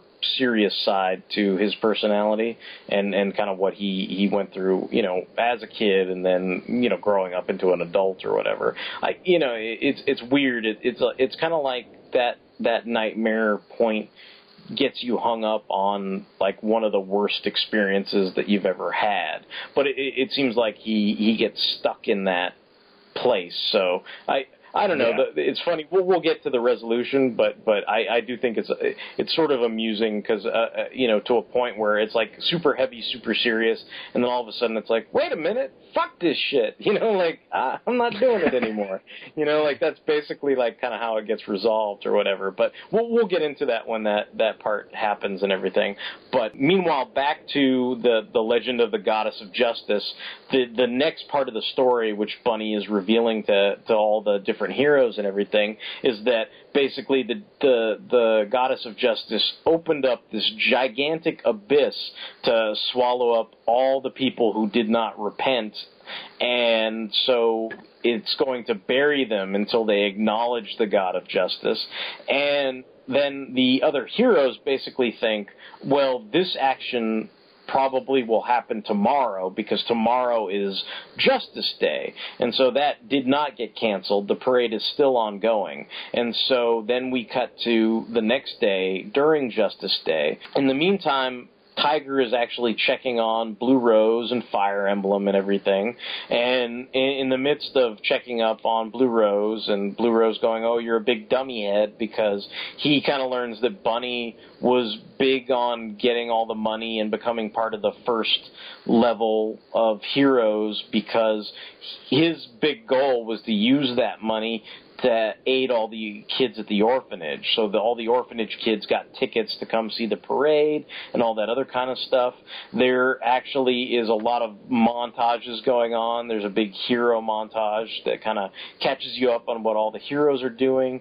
And then all of a sudden we see another sequence where Kaede and Kotetsu's mother and his brother come to the city so that they can see him, and there's a big family montage where you can see they all go out on the town and they're spending time together, and then we kind of follow up on that phone call that Kaede had with Blue Rose earlier. So it basically looks like Blue Rose's solution was to get them tickets to the Justice Day parade and everything, and they have these really nice box seats, so they, I guess she's hoping that spending time with his family is going to be something that, helps him out through this kind of, downtime where he's not actually a hero that is, making money and having that occupation, instead of just being a cabbie or whatever. Yeah, I will say it like Kaede is probably the least annoying child-like character I've seen in a series in a long time. She doesn't bug me at all, and I'm like, that's a real little kid. I like her. Yeah, she seems pretty sharp. Yeah, I enjoy her. I mean, I guess that's... I know this is weird. I think I may have mentioned this on the show before, but for me, sometimes I think I especially identify with characters that have daughters for some reason, because I think I'm always expecting that since that would be something that I would understand the least, I would probably end up with a daughter myself, like Kotetsu. So it's like that kind of funny thing of how he's always struggling to sort of relate to her, and he loves her very much, and he wants to be there for her, but he's not. Obviously, he's always not on the same page with her, because there are some things he just doesn't understand, and everything. And I guess this might be a good point to mention that the mother, his wife, Tomoe, has passed away. So, I mean, that's basically true throughout the course of the entire anime. Like, even when the series starts, the mother, he is a widower, basically, is one of Kotetsu's backstory, that may be, something that he has to contend with, whereas, Bunny's got the whole parents thing, Kotetsu is kind of a widower, so and he's a single father raising a daughter, so stuff it, Linkara, somebody else other than Arsenal is a single father. Booyah! But, yeah, anyway. Yeah, well, I'm sure you're going to bring it up, but, also, okay, they gives him a nice kick in the ass, which is also nice. Yeah, and at that point, that's when he kind of brings up, he says, you're a lot like your mother in that way. Like, she was always looking out for me and giving me those kicks in the asses, like that kind of thing and stuff. Yeah, and she's not whiny about it. She's not annoying. She's just because basically how the scene plays out, again, there's certain scenes that I really like in this movie. He's talking about the poem that she was talking about earlier, and he's don't try to copy what your teacher wants. Just do what you want to do. Make your own poem, and you'll be more satisfied doing something on your own. And she's like, well, are you doing what you want to do? You're not doing what you want to do. You want to be a hero, and you're driving a cab. And he's just like, holy shit, Yeah. No, she makes some good points. Yeah, I thought that was a really nice, little tender moment. I mean, I guess in my old age, nice moments like that kind of hit me a little bit more. No, I think it was a good sequence between them, and like you both say, the characters are strong. I mean, she did get a lot of development, I think, in the anime, and it certainly carried over to here, so that when she appears again, she's a good motivator for Kotetsu to move along in his journey as the character he is currently. Yeah, you're not like, oh, this little kid. You're like, oh, okay, yeah, I see how this works, yeah. So, meanwhile, as that is going on, the other heroes from Hero TV are patrolling the Justice Day Parade. They're on the lookout for all the bad guys. And then, of course, Angar the Screamer, crazy shadow jutsu Indian lady, and evil grumpy old man monk begin their assault, and all these bombs go off in the stadium. Everybody is running and fleeing in terror. Rock Bison, all the other heroes are trying to evacuate all the people and everything. Near as I can tell, in this age of Superman killed everybody in the Man of Steel and he's a big duty head, as near as I can tell, nobody died in this sequence, and everybody needs to stick it up their ass. So, because there's plenty of sequences like that where buildings explode and everything goes to shit, but nobody actually dies and they're all saved. So there's that aspect to the situation. Obviously, it's a bad situation. There's lots of kind of bombs and crazy stuff going on, but it's not like there's a sequence where there's a bunch of bloody corpses and people's heads exploding or anything like that. So you basically, you get the idea. Oh, look, all these people are on the outside of the stadium now that it's exploded, so obviously they're all okay. In the midst of that sequence, while everyone is running and fleeing in terror, Kaede actually is separated from her uncle and grandmother, because you can see they're all running away, and some of the flooring drops out from under her, and she ends up finding Bunny and Ryan in the middle of all the rubble, and she has already seen these three evil next people that set off all the bombs and everything, and informs Bunny and Ryan. Of course, she thinks Bunny is super hot and everything, and is kind of has this crush on him, probably much to the chagrin of, Kotetsu and everything like that. I don't see anyone here. Barnaby! Kaede, what are you doing here? Young lady, you see anybody suspicious? Yeah, 3 creepy people went that way. There they are. You need to get yourself to someplace safe, quickly. He is still so hot.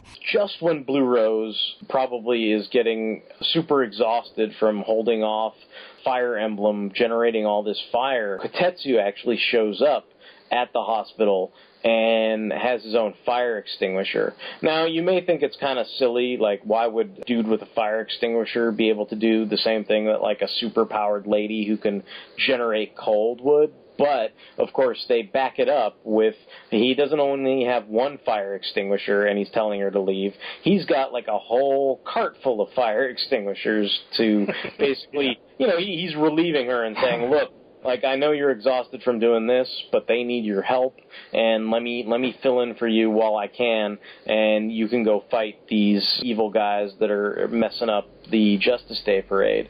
So she heads out and everything, and it ends up being, you know, I guess it's kind of how I'm always apt to describe it, but it's the whole G.I. Joe the movie end sequence where all the various heroes pair off against all the various villains, and we, you know, basically cut back and forth between all the various battles, but the basic sequence of fights that are going on at this point are Dragon Kid and Blue Rose fighting the old crazy monk man, Sky High, Rock Bison, and Origami Cyclone versus the Angar the Screamer wannabe, and Golden Ryan and Bunny versus the Indian Shadow Clone Jutsu Lady. I will say that, like, Angar is giving probably Rock Bison, Sky High, and Origami probably the worst time. He's just whooping their ass. Yeah, he takes their wallet. I wanted to say, I almost forgot, I wanted to say, like, I hope there were no fires in that building, because if not, like, Hotetsu, like, dicked over everyone by taking all their fire extinguishers. Like, where's the fire extinguisher? Someone took it! My car's on fire, what happened? So, I mean, yeah, I know we were talking about the fight between the guys, basically, and Angar the Screamer and everything. I guess in the midst of all these other fights, basically, I mean, they kind of cut back and forth between them, so it's kind of frenetic, and I thought most of the fights were pretty exciting. They were fun to watch and stuff like that. In the middle of all this fighting, you know, Schneider then is basically attacked by some kind of weird, scary-looking Bayformer thing. It's this big mishmash of electronic crap that looks kind of like, you know, a gigantic, you know, thing from the Wild Wild West or whatever, you know, like the giant spider that, you know, Kevin Smith was saying that John Peters always wanted in a movie, basically, you know. And Snyder is trying to retreat to his panic room, and he desperately needs some kind of hero to come out and help him. And, you know, Bunny's about to stop fighting and just have Golden Ryan take on the Shadow Clone Jutsu Lady and everything. But then he actually is forced to stop because she starts threatening civilians if he leaves the battle, so he decides to stay. And then Agnes, the Hero TV producer, basically that gives her an opportunity to call up Wild Tiger and give him his job back as a member of the second string. And then it's like, well, he's busy doing all this stuff with Fire Emblem. So, of course, we have a callback to the second string team, who has now shown up at the hospital, and they're like, thank you, Mr. Tiger, you are our senpai, like, we will do the fire extinguisher stuff from now on, and they kind of, you know, take over and help out with that. Thank you, Quicksilver. Thank you, second stringers. Yeah. You think that guy who could spray sweat everywhere would be good at extinguishing the fire or whatever. There you go. Yes. All right. The reason I call her Xena, the Shadow Jutsu Lady, because during this fight with Bunny and Ryan, she pulls out the chakrams from Xena, and she starts, you know, going, ah, la, la, la, you know, just like throwing chakrams everywhere. So, really, really tenuous like connection, but that's what I got from it. Nice. I'm like, I see a Bollywood sexy Indian lady who is all badass and stuff, but you see Xena, it's no big deal. So, as I am apt to say, Wild Tiger is now back, and he's got Rounder 2 power! And he is on his Lonely Chaser motorcycle, so now he's got his light green motorbike that we were lamenting about earlier in the film. And, of course, the crazy Bayformer Wild Wild West Spider is absconding with Snyder, and Tiger is giving chase after the crazy Bayformer thingamabob. And then we cut back to the evil old monk Master Roshi man, who basically, like, he is kicking Blue Rose and Dragon Kid's ass at first. but then he violates the rules of political correctness. We can't lie around when that old man hero is back with us, trying to do his best. Good point. Come on now. Why don't you people lie down and go to sleep already? You know what I mean. Like that cowardly colleague of yours who's neither guy nor girl. What did you just say? That basically gives Blue Rose and especially Dragon Kid like round the 2 power, because that pisses them off so much. And you know, after he starts talking shit about Fire Emblem, and so then they get really mad and they start kicking his ass and everything. And this is the point where I was kind of laughing about it, because I know we said that for the most part that sequence is fairly serious. You know, it displays, you know, what Fire Emblem goes through and kind of the struggles and obstacles he has to face.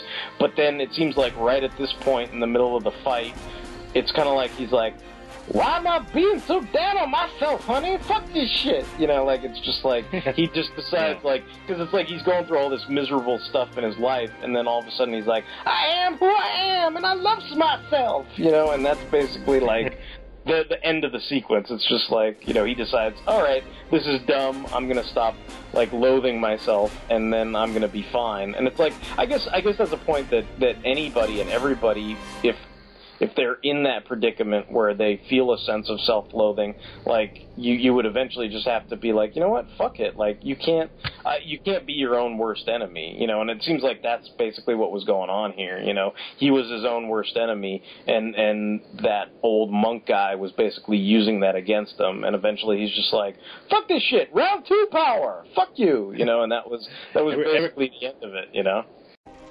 I really am such a fool. Why the hell am I worried about all this now? Okay, people, that's enough. Show's over. I have to accept reality. After all, this is who I am. The truth is, I'm quite happy I was born me. It's fine this way. I am who I am! Every once in a while, you gotta look yourself in the mirror and be like, bitch, I'm fabulous. Yeah, I mean, that's basically all that was going on here. He's like, this is bullshit, I'm gonna stop now. And then, of course, you know, it's like, basically he's like, I'm back, and we're gonna defeat that old fart, you know, and everything. It's pretty touching. I mean, they both seem to be taking a lot of hits for one another, you know, as I'm jokingly calling them the girls. It's like Fire Emblem shows up to help the girls, and, you know, and then it's like all of a sudden, you know, the old man monk is not only beating the hell out of Fire Emblem, but then, you know, Blue Rose is getting beat the hell out of, and then Fire Emblem's like jumping on top of her body, taking the hits for her so she doesn't get hit even more. And then, of course, you know, Dragon Kid's kind of haplessly sitting there like a jackass for a few minutes, but eventually you're like, come on, snap out of it, you know, get into round 2 power. And eventually she's like, that pisses me off, and she does her like super electricity move that I guess she's been, you know, practicing the whole film. And then all of a sudden it's like they do a trifecta of kind of super moves, and that takes out this, you know, old mad monk basically. And like, Final Fantasy 2 power. Yeah, actually, Lightning Kid, early on, she said she was having trouble forming the lightning into coherent shapes. That's what she was trying to practice with. So what did she do at the end? She made a giant fucking lightning dragon. That was pretty cool. Yeah. I mean, they did the lightning dragon, and then Blue Rose does her thing where she freezes him up, and then Fire Emblem, like, you know, shoots out his fire and everything. So it's like they basically incapacitate the monk here and decisively defeat him. As far as Golden Ryan and Bunny, like, Golden Ryan kind of gets this cool Han Solo, like, you're all clear, kid, let's blow this thing and go home moment, when he basically, like, Bunny leads the Bollywood lady down this really narrow path, and I guess she's under the misimpression that his heaviness power only works within a circular radius. So she's like, ha ha ha, you can never use your power on me. And he's like, oh really? And then he basically like narrows it so that it fits within this narrow, tiny crevice.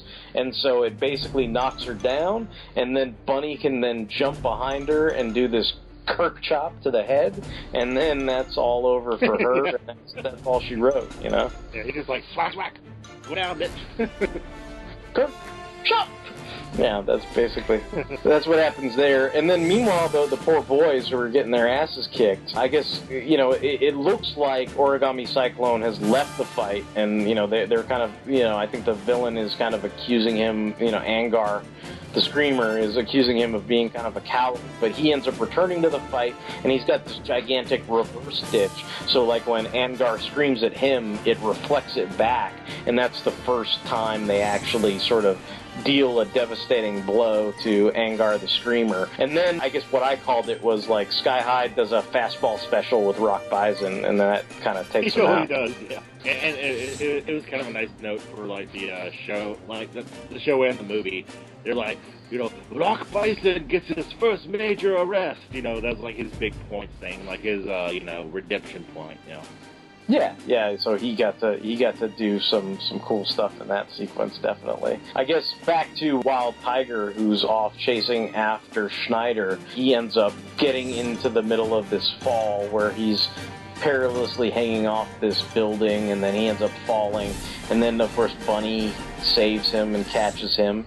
And then, out of nowhere, basically, we had to have Lunatic, basically, shows up and is confronting Tiger. So now we've got this instance where, you know, Lunatic is basically out to get Schneider because he's a dickface, and this gigantic spider crazy robot from the Wild Wild West is also running off with him and everything. Tiger is the one who's holding off Lunatic, and then Bunny's the one who's going after the robot and Schneider.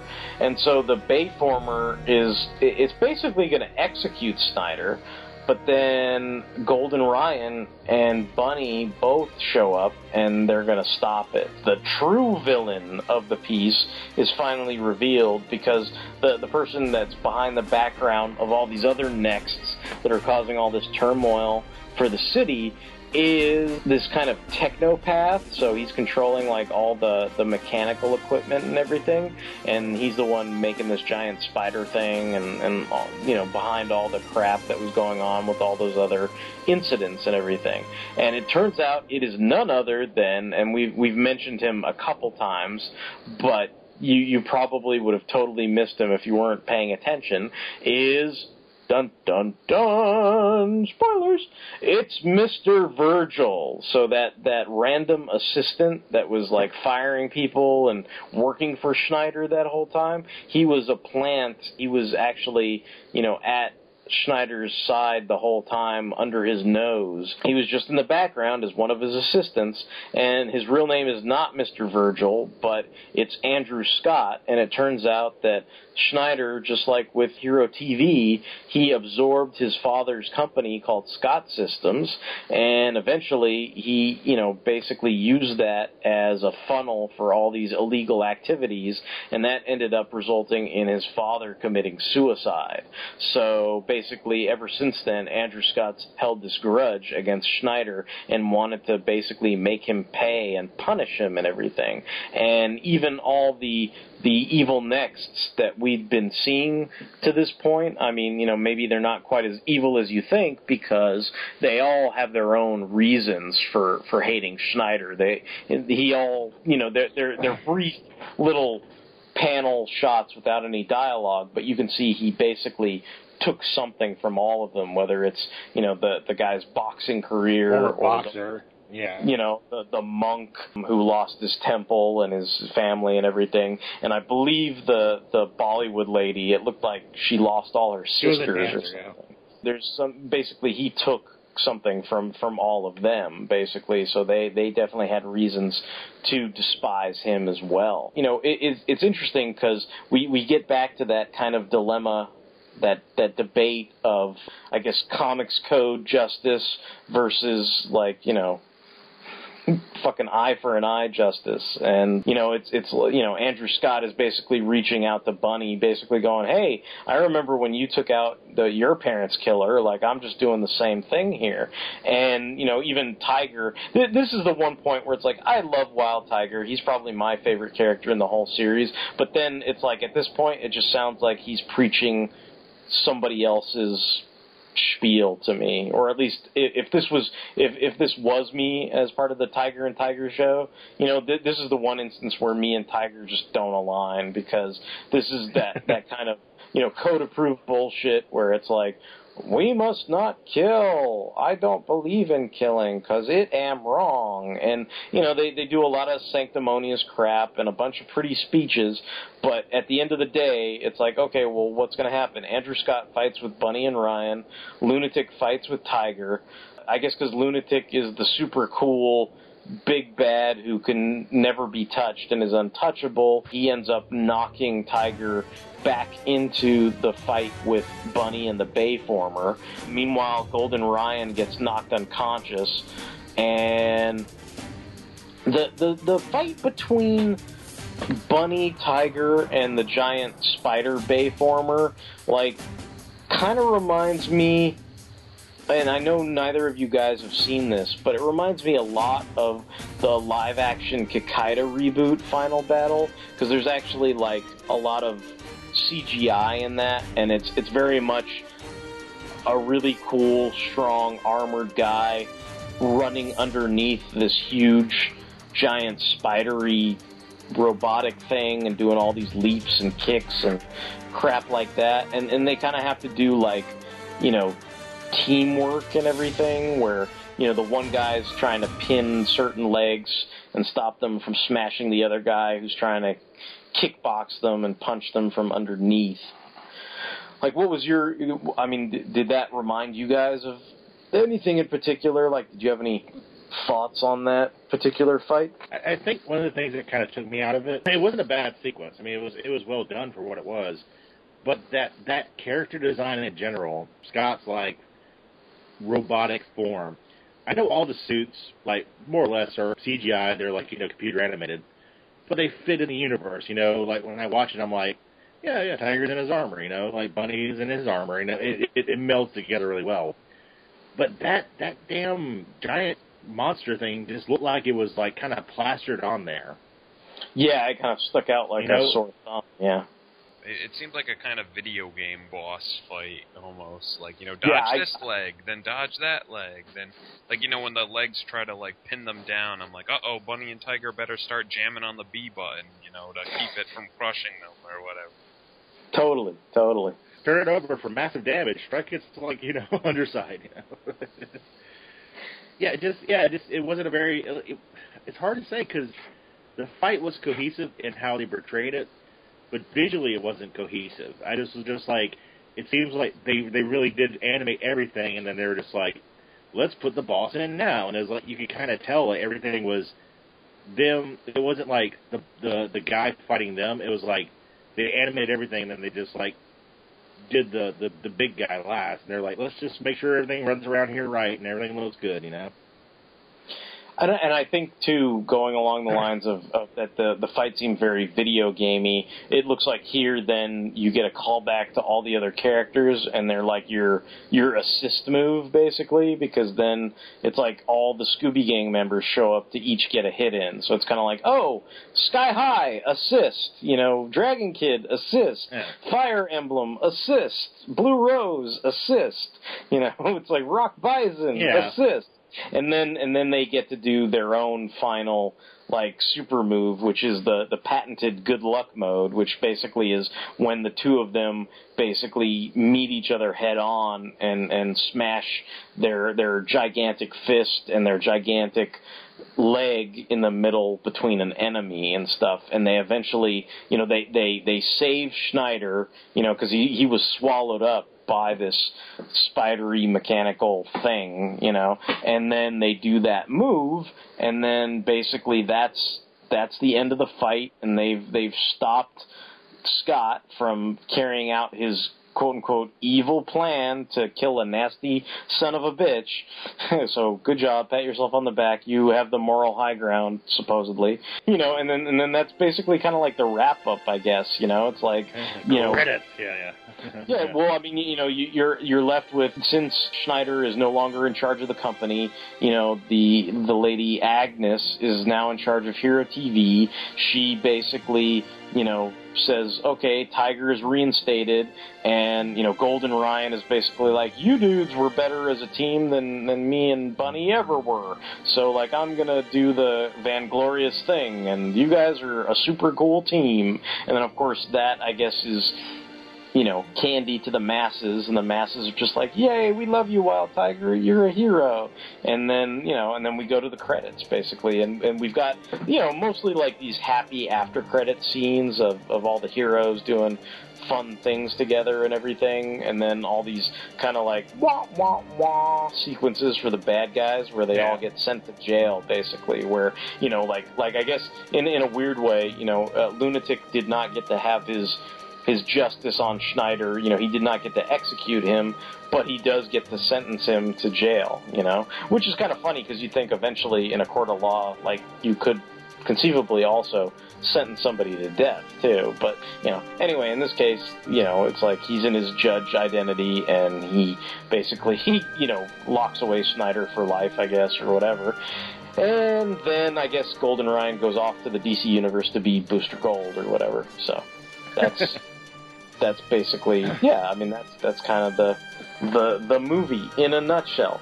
In a nutshell, I mean, I liked it. I mean, I enjoyed it. I thought it was a pretty decent epilogue to the animated series. I do think it's not necessarily for the first-time viewer. Like, it's probably helpful if you have some backstory, if you've either watched Tiger and Bunny the beginning or a few episodes of the series to basically get the gist of most of the stuff.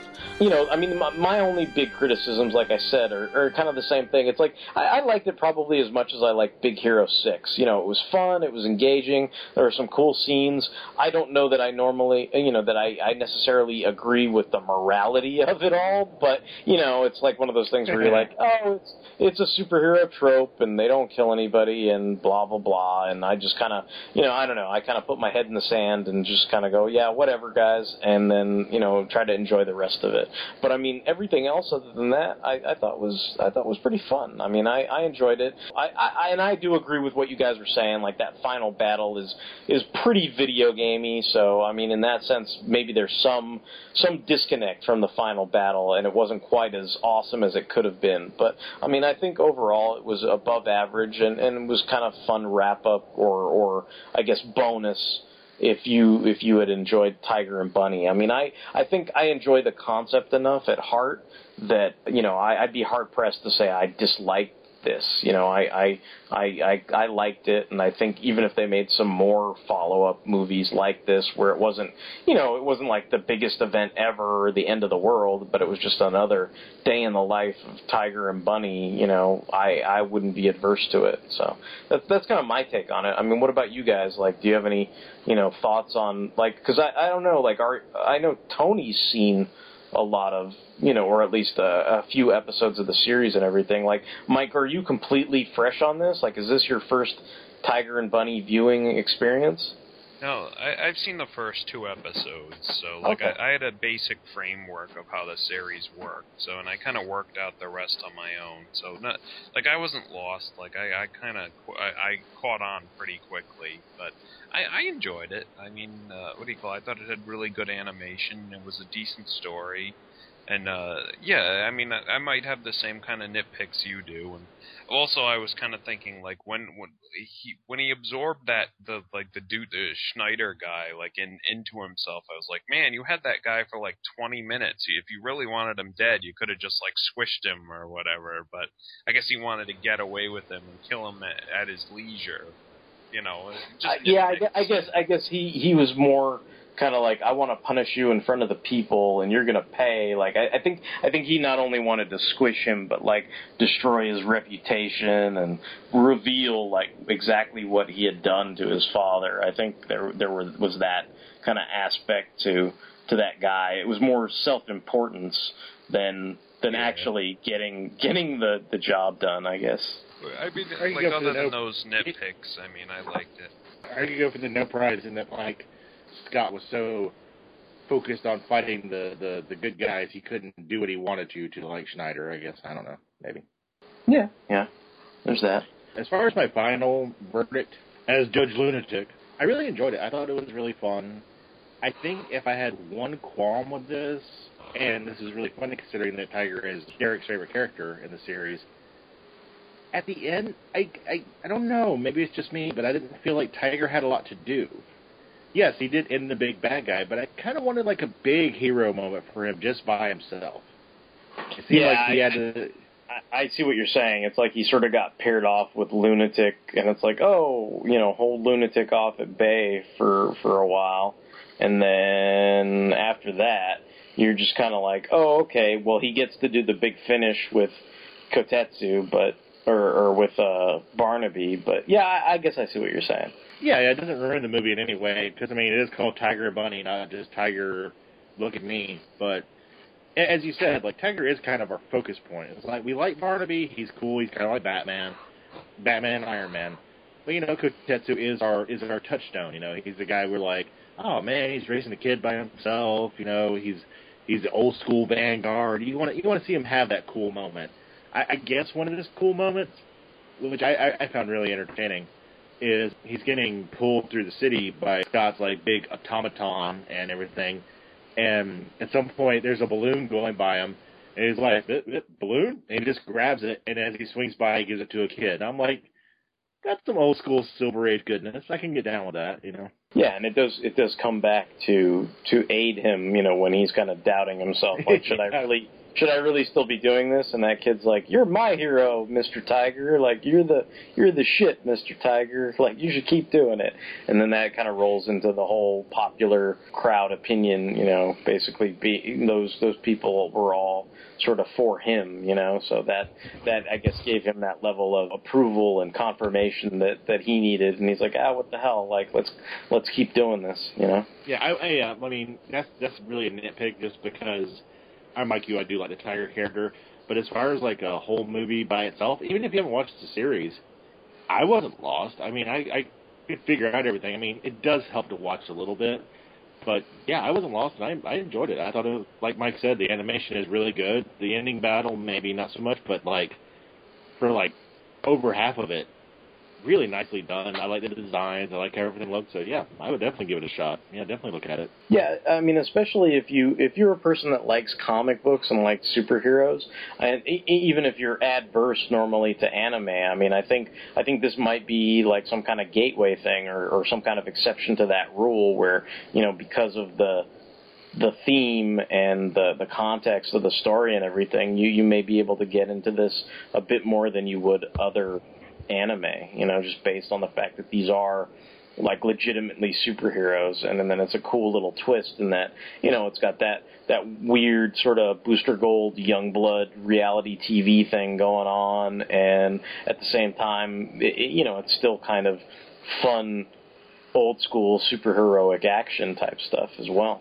Oh yeah, definitely. That's right. Just watching you on screen always cheers me up. Who cares if you only last a minute? We like to see you giving everything you got. Hang in there, Tiger. You're terrific. You're our hero, Mr. Tiger. Tiger, Tiger, Tiger, Tiger. Okay, well, I mean, I guess that wraps up our thoughts on Tiger and Bunny the Rising. We hope you've enjoyed listening to our pontifications on that film, but now we will move on to our regularly scheduled segment of the week, and that is, of course, what is awesome in your world this week, and that's where we normally just discuss something cool, whether it be a book, a comic, a film, a toy, anything that's super awesome in our realm of geekdom. We just like to bring it up and share it with the class. So I'm looking at a crazy avatar of Tony the Tiger and what is that? Beast Wars Neo Stampy? Yeah. So Basically, that's some clever photoshopping from our good buddy Mike, and just wanted to point that out, give you a shout out because it is kind of humorous. But I'm just curious, what is your awesome thing of the week? I saw Jurassic World this past weekend, and I enjoyed it. I mean, it wasn't like obviously. It takes a lot for a sequel to be better than the first one anymore. And, you know, obviously Jurassic Park is a classic movie and probably one of my, like, top 20 favorite movies of all time. So I didn't think it was ever going to be better than that. But I enjoyed it. I mean, I think it kind of tried to wipe away a couple, like, issues with the last two movies. Like, I felt like the end they were trying to give like the Tyrannosaurus its balls back after it got its wallet stolen in number 3. So like well it felt like it got its balls back for like a few minutes, then they took one of the balls away again, and it's kind of like the end of Justice League Unlimited where Superman's like, I'm awesome, and then I'm going to get electrocuted again. Yeah. It's like the last like I don't know if you guys are planning on seeing it, but like the last fight is basically like I described it as Batman and Robin versus Azrael, and then all of a sudden Aquaman comes in to help at the end. So does that? Who is the T-Rex in that analogy? Do you want me to spoil it, or do you guys mind? I don't know. I don't mind, but I don't know if Tony minds. So if Tony minds, I'll leave it up to him. I plan on seeing it, but it's fucking dinosaurs. Spoiler ahoy. All right. Okay, well, like in the movie, like the whole like the main bad guy of the movie is the Indominus Rex, which is basically like a hybrid dinosaur that they created in the lab. And, like, obviously, like, part of the hybrid is, like, a tyrannosaur. And, like, all through the movie, they're like, I don't know what the other part of the hybrid is. And then it turns out it's, like, a raptor-tyrannosaur hybrid. So it's like the most badass dinosaur ever or whatever. But in whatever case, like, at the end, like, they release the T-Rex to fight it, and, like, at first the T-Rex starts kicking its ass, but then, yeah, it gets, like, you know, the Superman, and, like, falls over and stuff. But then, like, one of the raptors who, like, Chris Pratt, like, had, like, this bond with this pack of raptors that he was working with, so, like, all of them get killed except one of them, and then the one last raptor comes in and, like, helps the T-Rex, so it's, like, the T-Rex and the Raptor are like Batman and Robin, and they fight like Azrael, who is like the Indominus Rex, right? So they like kick its ass. Does the Mastodon come up out of the ocean? And then they knock it to the edge of the water, and the friggin' like Mosasaurus or whatever, you know, the giant like aquatic thing just grabs the Indominus Rex and drags it under. So, like Aquaman came in at the end to save them. He's like, I am part of the Order of Saint Dumas. And Aquaman's like, eat fish. Yeah, so isn't that one scene from the trailer where that big fish coming up to like snap something? Is that the same? dinosaur? that thing. It's a Mosasaurus. Yeah, it's like a big aquatic thingamajig. But yeah, so but no, I mean it was an enjoyable movie. I mean, I like Terry, that the biblical dinosaur owns the scientific dinosaur? Yes, I guess so, yeah.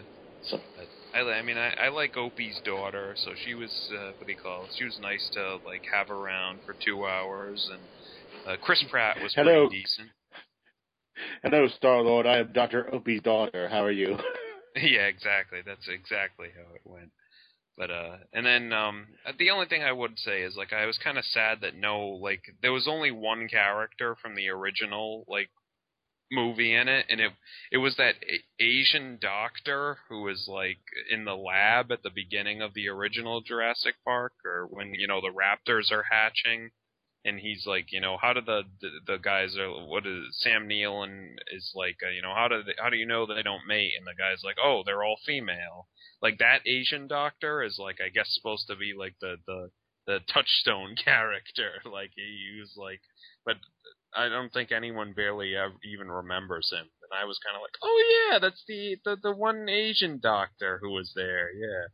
But other than that, I mean, I was kind of sad that, like, Jeff Goldblum didn't show up or something, but... You all remember Dr. Wrong? It's Dr. Wong! Yes, Dr. Wong, yes, I'm sorry. Yeah, exactly, so... I think it would have been cool if, like, the helicopter that took him off the island at the end. It's just Jeff Goldblum piloting it for no reason. Like, he's just like, hey, guys, come on. Like, flying helicopter here. He's like, Jeff Goldblum, like, this doesn't make any sense. He's like, I know, chaos theory. He's like, hey, I used my Mac to hack this helicopter. Come on, let's go. That's a lot of shit. Yeah. But anyway, yeah, I enjoyed it. So yeah, that's my cool thing. Cool. Glad you had a good time watching Jurassic World. So what about you, Tony? What is your awesome thing in the world this week? I'm going to do like honorable mentions and stuff because massive toy haul this week. I got the exclusive Quick Slinger, as Derek may more finally know him as Slingshot. Woo! So I have a legit Superion, I guess is if you want to call him that. I also got Power Glide. OG bitch. I got Power Glide, who is fun. He's a Legends class figure. I don't like him as a gun. Me and Mike talked about this earlier. He's a gun, but he's much better as a standalone figure, I think. I also got First Aid from the Combiner Wars series. Very cool character. I hated Off-Road. I'm not going to buy him. And First Aid is the same mold except with a new head, and I dig the shit out of him. I guess it's because First Aid is a more likable character. I know who First Aid is. I've read about him and more than meets the eye, and I just like the guy. And then finally, due to Derek and Mike's not actual insistence, but just because how much they love the guy, I bought Pizza Spidey. And Pizza Spidey is basically Spider-Man, but he has a swappable head where you can put a piece of pizza that comes with him in his hand, and he can like mimic like he's eating it. Really fun, like little toy. He's like really posable. He looks like Spider-Man. He just hits all the right notes. I really like him. He's probably like one of my favorite characters I bought, and like I am so tired of Spider-Man, as you guys know. I'm just like, for years I've been tired of Spider-Man. But this figure, I was just like, this is like my childhood. This is my childhood. I got Peter Parker and Spider-Man. And I don't know. It makes me happy. I like him. Very Bagley-esque. Very Bagley-esque. Yeah, I know me and Mike both like that figure. I enjoy it. Although cool. the pizza accessory is now permanently belongs to Lucky the pizza dog though now. Nice. Lucky! Alright, just real quick, my awesome thing of the week is actually going to be a movie that I watched over the course of the last couple days. It is Kamen Rider Forza and O's movie, Tizen Megamax. And the reason why I decided to watch this was, one, I was trying to, as you know, we have a Toku Thursday show where we discuss Kamen Rider, and I've been trying to broaden my Kamen Rider horizons. I was thinking, since Forza has to deal with a lot of space-type stuff, and I love space, that would probably be a cool series to check out. But also, Tony was mentioning to me that he had been checking out Kamen Rider O's, and he had been really enjoying it. So I decided to split the difference, and I watched the movie where both these characters are featured and team up. And, you know, conveniently, it is actually technically the first movie in which Forza appears, even though it, I guess, technically takes place between, like, it's like the 13th and 14th episode of his series. But I really, really enjoyed it. I thought it was great. I mean, you know, it is that kind of segmented feel where you deal with the O's family for a little bit, for like the first 30 minutes, and then another 20 minutes you actually deal with some of the characters from Kamen Rider W, which we did cover the first couple episodes on this show once, so I was slightly, you know, on board with that and familiar with most of the sequences there.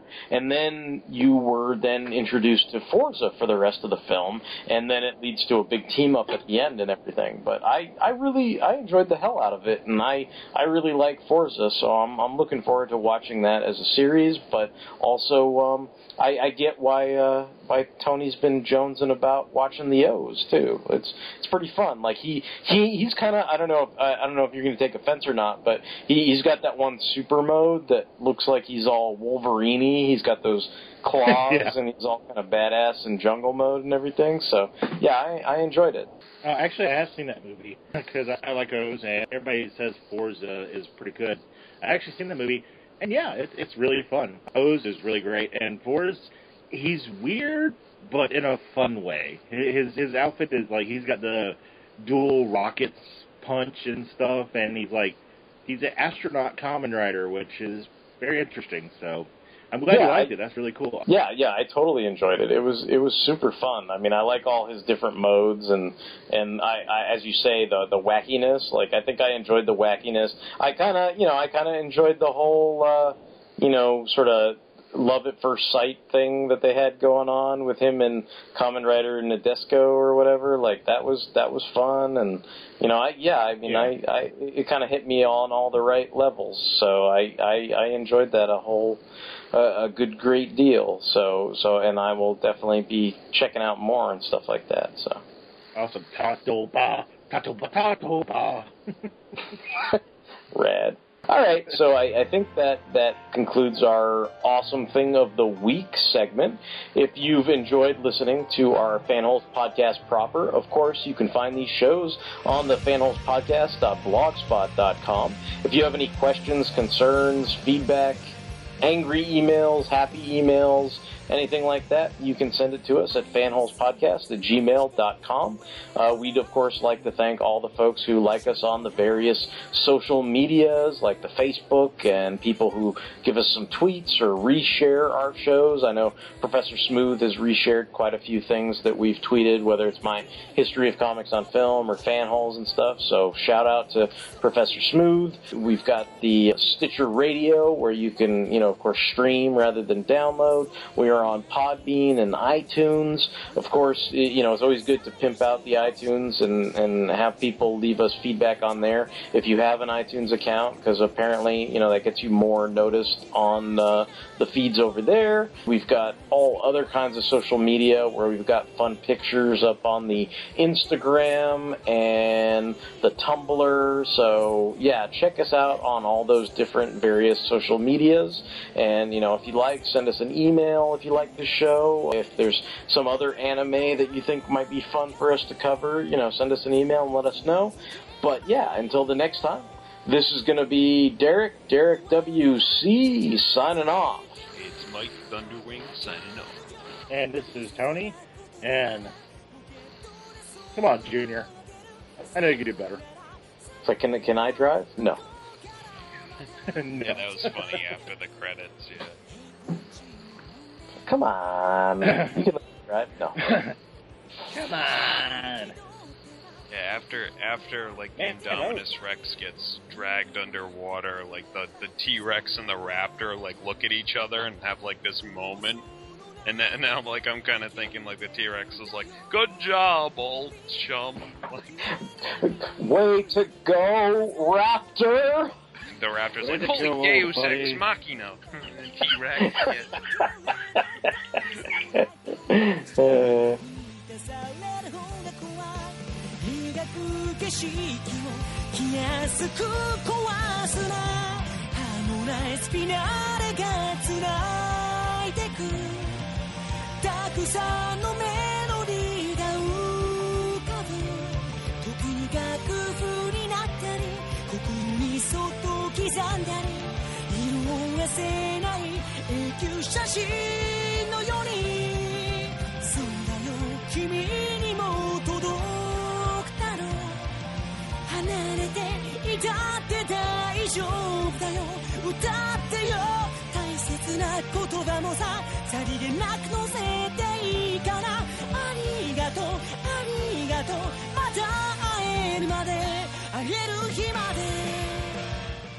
A billionaire from overseas made me an offer to work for him.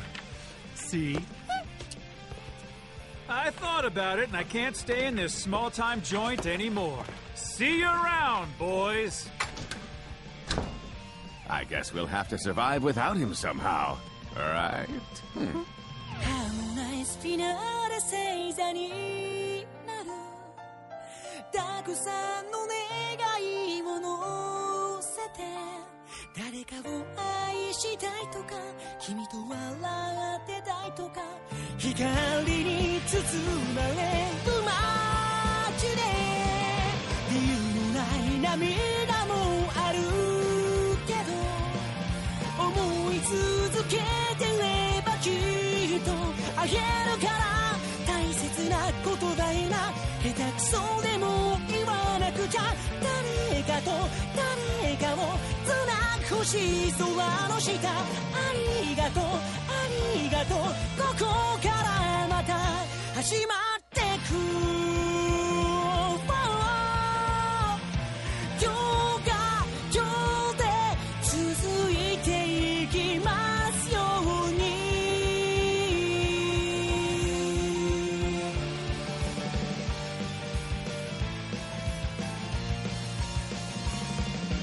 Be with you を懇願してどれくらいだろう新しい時代へと橋がかかるだろう何回だって愛もけまだ立てるから君を追いかけるよその未来まで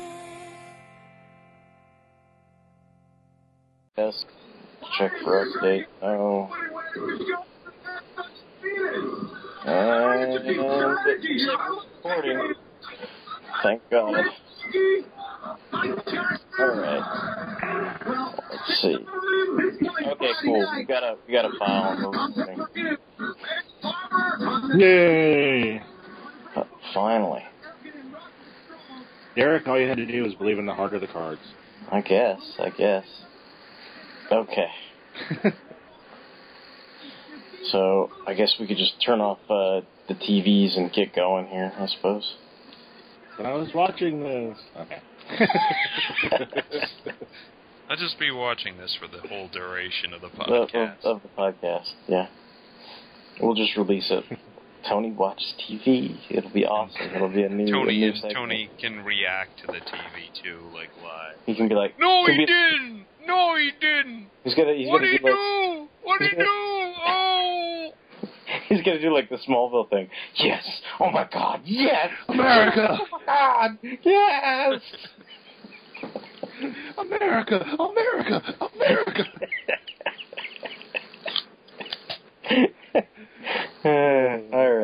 All right. So, we just recorded our outro. There we go.